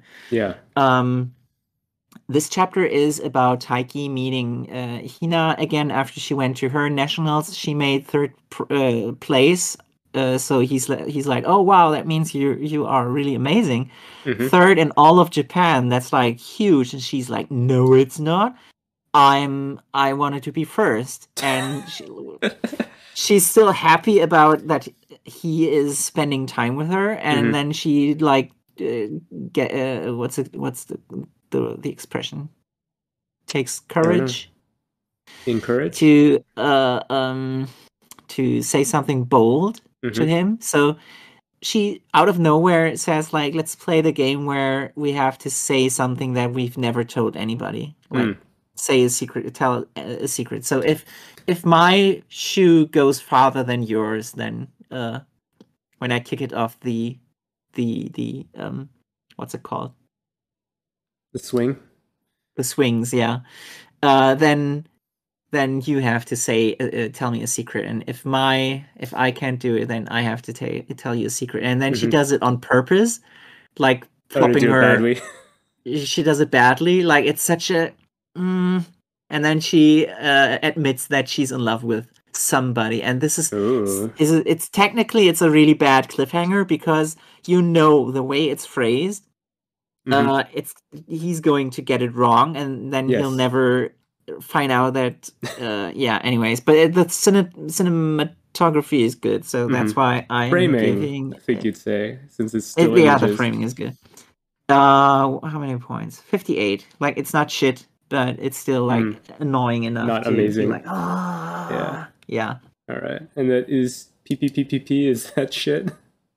It's slightly less shit. Okay.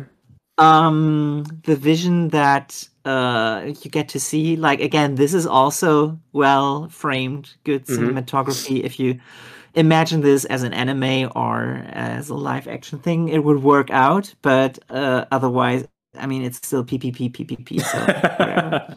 Yeah, don't get your expectations It's making everybody see the vision of when the septuplets were young and how Lucky got banished from the family, and this is going to set some things in motion. We will see next time. One other funny thing is that when his sister Mimi, like, when all of this is done, she suddenly gets drawn like really villainous, super evil looking. Which is ominous. Really funny because when you saw her last time, she's a walking cartoon, and now she's evil. 56 points, so 2 points less than Blue Box. Almost still as good. Almost good, but like almost shit as well. Next we have Elusive Samurai. Elusive Samurai. I really liked this chapter. Is the it was good. Getting what do you call it? The contrast between the uncle and this guy. Yeah, the uncle and this guy. Because the uncle is drawn in literally opposites. Yeah, one is so honest with his feelings that it's like it's written on his face, and the other one is so sneaky that he always looks like his face is in shadow. Even when he's like, "Oh, the sunlight washes my heart clean," you still can't see his face. I think that was really clever in a way. Like when you have this, it's clever to make the opposite. Right, and he and the daughter, they've got this thing that's like, it's similar to the Suwa shrine family, and I'm like, was this like some historical Japanese way of showing affection that I don't know about? No, I think that's just the author thinking that this is like a good representation of somebody, like a family member being very affectionate. Yorishige does that to Tokiyuki all of the time, and now we see that he's not the only one who can be very affectionate with his not child in his. And I know that last week we got spoiled by reading history. Oh yeah. But I'm like, this kind of affection does make me think like, oh, he's gonna switch sides to Team Tokiyuki. Because I'm like, they're going to be antagonists because he's such an opposite of the uncle, but also this is paralleling Yorishige, so I feel like this is making it like he's like him. No, I don't think crab so. Directly, just straight out of the shop. Oh yeah, I'm like 99% sure that this is an anachronism because, for one thing, crab used to be not a very high class, not a high class food. Usually, crab is what the poor people have to eat. Yeah, also, I read that in the old days in England, lobster was yeah. And then now it's like the opposite. There is a possibility that in Japan it was different, but like also. Sushi only started to become a thing when sushi is from Edo period, and it was a fast food for the guys directly at the fish market because you couldn't eat the fish you have to eat it immediately. They didn't have ice. They didn't have cooling technology. So basically you can only eat sushi like extremely fresh in those days. And this is in Kyo, which isn't exactly close to. Oh, you're right. So it'd be really hard for them to. But unlike fish, crabs can survive outside of the water. So it's more easy to ship them live. But I do remember in a previous chapter of this, they talk about some guy being really, really fast at traveling, saying that he's so fast that he can deliver fresh fish from the shore to... I think they talk about Suwa is landlocked. Yeah. And they typically don't get to eat fresh fish because to have fresh fish, it's hard to travel. So I think they do talk about that. About getting about that. Fish from... Yeah. You have to be really, really fast. But I still think this is an anachronism to show them eating crab as a symbol of how decadent they are. Mm-hmm. Yeah. And then they have a reference to real life when they have the people with spiritual energy saying, I sense there will be a golden temple over there. That was really funny, I think. Should have gotten a picture of that. Like, if you all of the Japanese school kids know about Kyoto, because if you're not in Kyoto at least one time in your school life, you have a school trip to Kyoto, and you look at all of the famous sites, so like the hall with all of the Buddha statues. I forgot how many it is, 1,000 something. And you obviously go to the Kinkakuji, the Golden Temple, and obviously, since this is 1335, good. Since this is 1335, they wouldn't have it yet. But like, it wouldn't feel complete to have this Kyoto school trip without going there. So that's why they have to. That's right. Like mention, there might be something here in the future. And then we get the uncle is telling Tokiyuki their assassination plot. He's going plot. To do something really evil. Yeah. So when he says the Mikado, does he mean the emperor himself? Yes. Okay. Yes. Wow. Some regicide going on over here. Yeah, but the emperor is evil in this series. So. Yeah, he signed off on killing this guy's entire family. So yeah, go for it. It's war. Might as well. What's interesting here is that the uncle doesn't have anything written on his forehead in this panel. You're right. Yeah. So I wonder what's going to be written on his face in the next chapter when we get to see when we get to see him from a different angle. You're right. Yeah. Yeah, I think that's the right choice because it really would have ruined the moment of him being really serious if he had something written on his forehead. He looks so evil here. He does.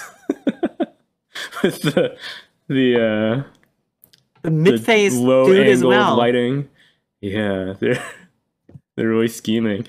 They're scheming so much that Tokiyuki is like sweating a bit, like, uh-oh. Yeah, he doesn't like it. So how would you rate this chapter? 66 was okay. Was good, but like not amazing. Let's say 7.5 because I like the I really like the how do you call it, the contrast, juxtaposition. Juxtaposition between Mima's dad and Tokiyuki's uncle. Yeah, I can see that. Yeah. Next we got Doron. Where we get more new characters. Yeah. This guy, I was like, is he a new character? Or did I forget something? Then I'm like, oh, he's a new character. It's just they're talking about stuff from the past that we were never shown. It has to be that way. Otherwise, you can't like with the setting of Doron, you have to introduce new characters that way because otherwise everybody would be like completely new. I wouldn't say it's not impossible, but if you want a character who has had some beef with Dora in the past, you have to give us a weird. It's just because they didn't show enough of him before meeting Kusanagi in the first chapter. That's basically it. It has to be that way. Yeah. I think this is going to be like very popular with fangirls, or at least that's what they're banking on. Yes. Because like you need different flavors of being able to slash the main character with, right? Yeah. Like you have the senpai who's right, the guy who wants people to respect him, and this guy is the opposite. Yeah, he's a rival who always gets brushed off. Yeah, or a self-declared rival. He drops a line that I noted down as knowledge is power, France is bacon.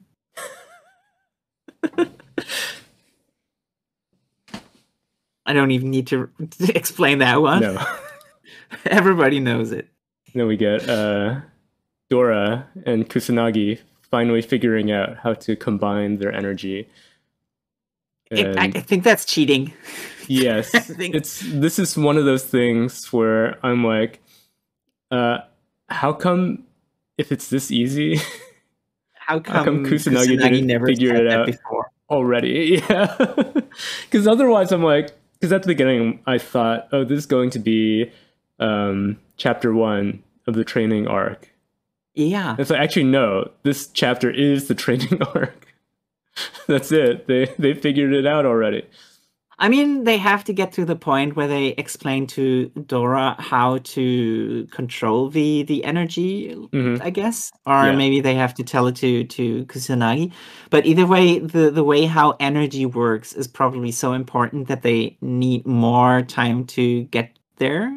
So Agreed. That's why we have to like speed to the point where he just gets it.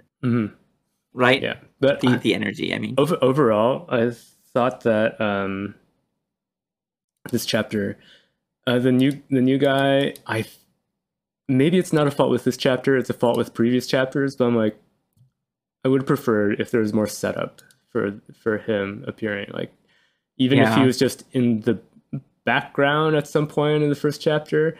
And also I'm like, I'm glad they're training, but it's kind of unsatisfactory training scenes. So I would give it a 5 out of 10. Ooh, that's low. Yeah. I think a lot of the series could have been salvaged earlier if we had just gotten like more adventures of Dora and Kusanagi living together, having to scrape by, getting instead of a single page montage. Yeah, that's all we got. We needed some more. Oh well, you can't went help way too quickly the pacing of something that has already passed over. Yeah. What would you give this? So that's why we have to get all of these salvation the flashbacks. Methods. Yeah, they're trying. I guess they're trying. Points. Yeah, work hard.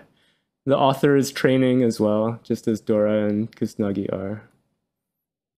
Next we have is like 2 points above your rating, but I think it's a fair effort when you compare it to the beginning. Yeah. I'm still not that into it. Keep working. I like last week's chapter better than this week's. Yeah. And next we have Ayashimon. I wasn't super into this chapter. Me neither. I do see that you highlighted the tattoo that Urara talks to Maruo. Oh, I forgot to put in, like, when they mentioned Gutsy Frog, I forgot what his name is in Japanese, but there's like this really old anime about a guy who has a t-shirt and it has a yellow frog on it, and the frog can talk. And you might have seen it before. I forgot what it's called, but they translated it as Gutsy Frog in here. Okay, I found a picture of the DVD, so I'm going to send it to you. It's got the Japanese on it too. Let me send it to you really fast. Because I'm looking at this and I'm like, I feel like I have seen this frog drawing before, but I don't recognize anything else about it. Oh yeah, that's why they translated it as Gutsy Frog. That's a really old one. Yeah. So how does it connect to this tattoo? Because now Maruo has his own it's his own NPC who gets to talk to him. But it's not an NPC, it's Aurora. Yeah, but in game yeah, you're right. Lingo, he she can now be his Navi. That's true. From afar. From afar, yeah. And we get confirmation that Cotton does have an engine for a heart. Yeah, and he is. I thought you meant. Yeah, Cotton is cotton. Yeah, we probably could have figured that out if we had known about these mythological specifics of the cloth. The yokai. Yokai. When they talk about them, yeah. I'm just going to assume that it's also known to be very fast. Yes. And lightning fast, in fact. Maruo gets pulled up into the sky because his strategy is he's going to catch Cotton by grabbing just part of his cloth that's kind of flowing behind him. Mm-hmm. And it kind of backfires because they just jump into the air and are super high, and he's getting kicked down. So yeah, taking too much fall damage. R.I.P. Maruo, unless you don't take fall damage. And I wrote here, guess I just die. Yeah. Ten is also getting his ass kicked. The other guy, he's gonna have to pull it out fighting. Mm-hmm. He's describing something with so many words where he could just say, "You guys are just simps." Yeah, basically. Right? Mm-hmm. He's calling them simps, and that's why Ken is going to awaken some hidden power that he knew he had but thought was useless. All men are kings. For a second, I thought that Ten was going to be like, "Hey, wait, if I lie on my back, then the floor is the ceiling." That would have been silly as well. Yeah, I don't know really how he's going to use his power, but he's going to have to reveal, if I conceptualize it in a different way, then I can do more with it. I wonder. Currently, because we actually know he has a power, his battle is more interesting to me than Maruo's battle, where I'm just like, it's going to be an ass pull, however Maruo survives this fall. Yeah. So I said 6 out of 10 because I don't like the Maruo fight. Technically, I'm the same. I said 68. Mm-hmm. This is the thing. I'm biased towards Ayashimon. Me too. I'm biased against Blue Box and PPP and Doron Dororon. I'm not sure which direction affects me in though. If I'm like, I expected better for you.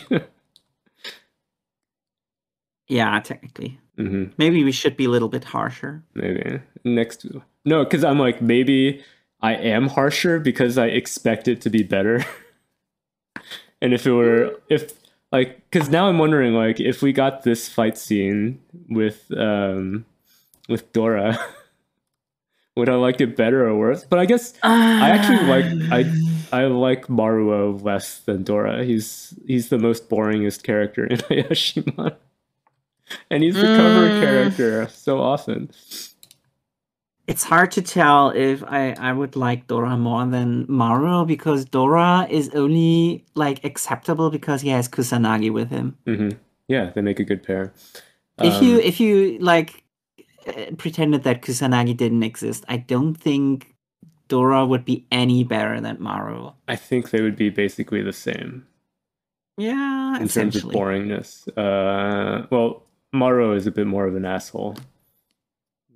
But neither of them are super intriguing to watch.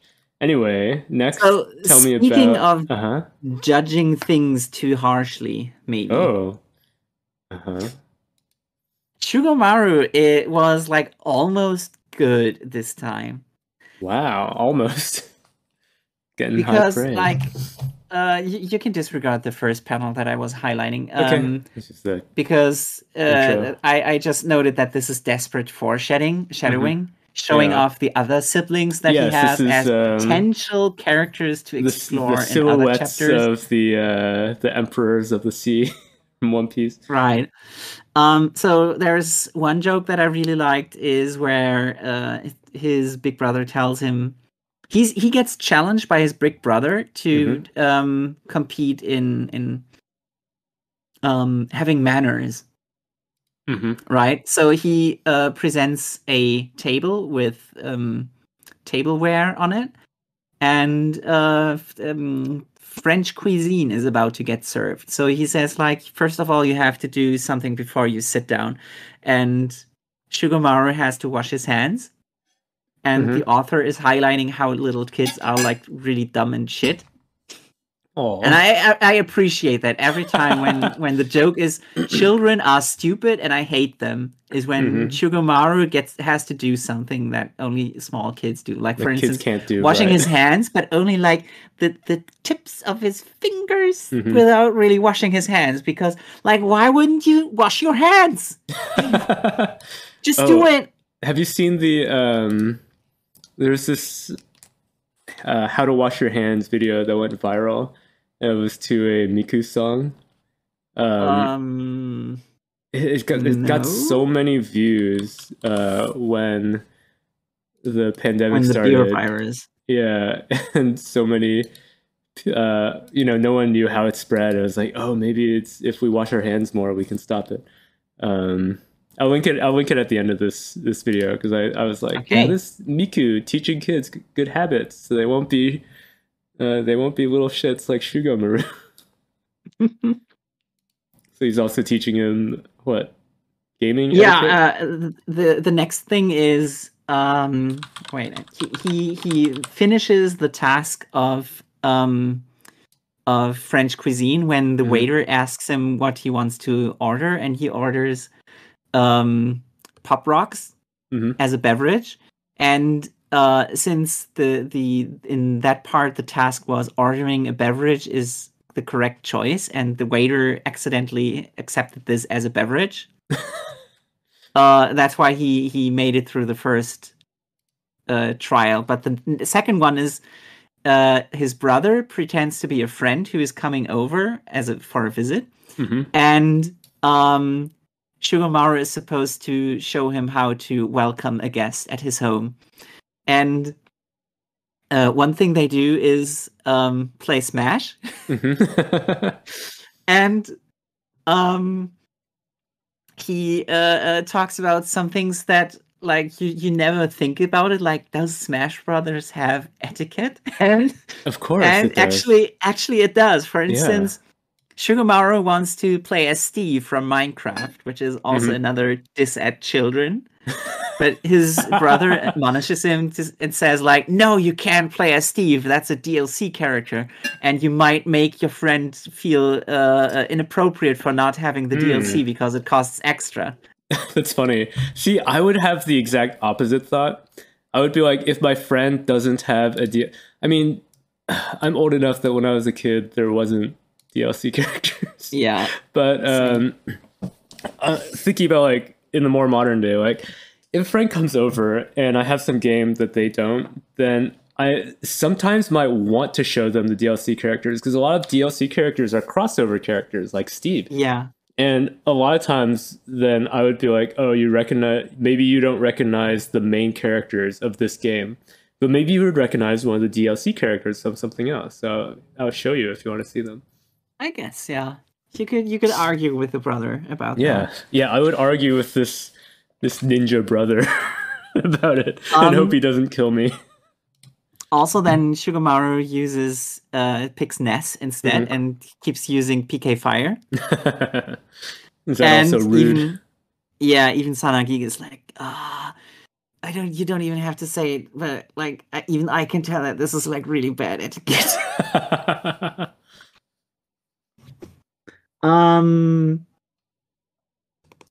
Oh, right, and then he moves over to offering to read manga, and then Hunter x Hunter comes up again. Nice. And I really appreciate that. I gotta say, I love how much we seem to have discovered that Jump authors like talking about Hunter x Hunter. Yeah. I mean, that's a given because Hunter x Hunter is really good. I just noticed your face is gone. I don't know how long it's been like that. Maybe it's been forever. Anyway, let's look at the preview real quick, and then we'll stop recording. If your face was gone for a long time, I'm just gonna go back in post since this one isn't live, and I'll just put a sticker over it.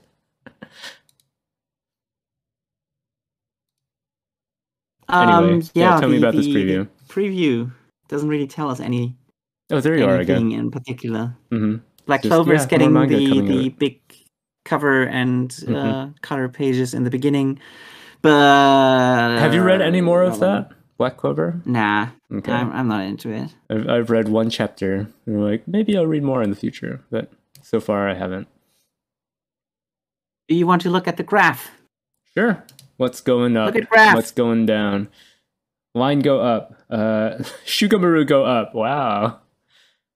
Wow, Blue Box went up by a lot. But also, wait, which one is going down? You need to have more colors on this. So many of these are just different shades. I thought it was really good to have like these shades. No. You need, okay, do you know what you need on this graph? So the first thing you need on the graph is to introduce more colors and that are more contrasting. Because you got black and white and then a bunch of beiges. So you need more colors like green and blue and stuff. No, Second of all, I already had that. You know, you've had that before and it was more legible. Second thing you need, every manga, you need to have a little recognizable icon for it. So you put that icon at the end of the line. So that just by looking at it, you know. Yeah. I have to put in so much effort to do that. I just want to like put in the number and be done with it. Well, I'm sure there's some way to automate that out there, but we will figure out someday. Maybe. But there's more important stuff to do. There's more important things to do. Anyway, I guess that's it for this week. Yeah.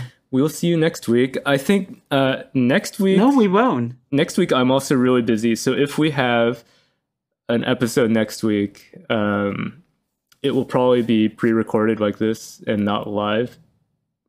But yeah, we shall see.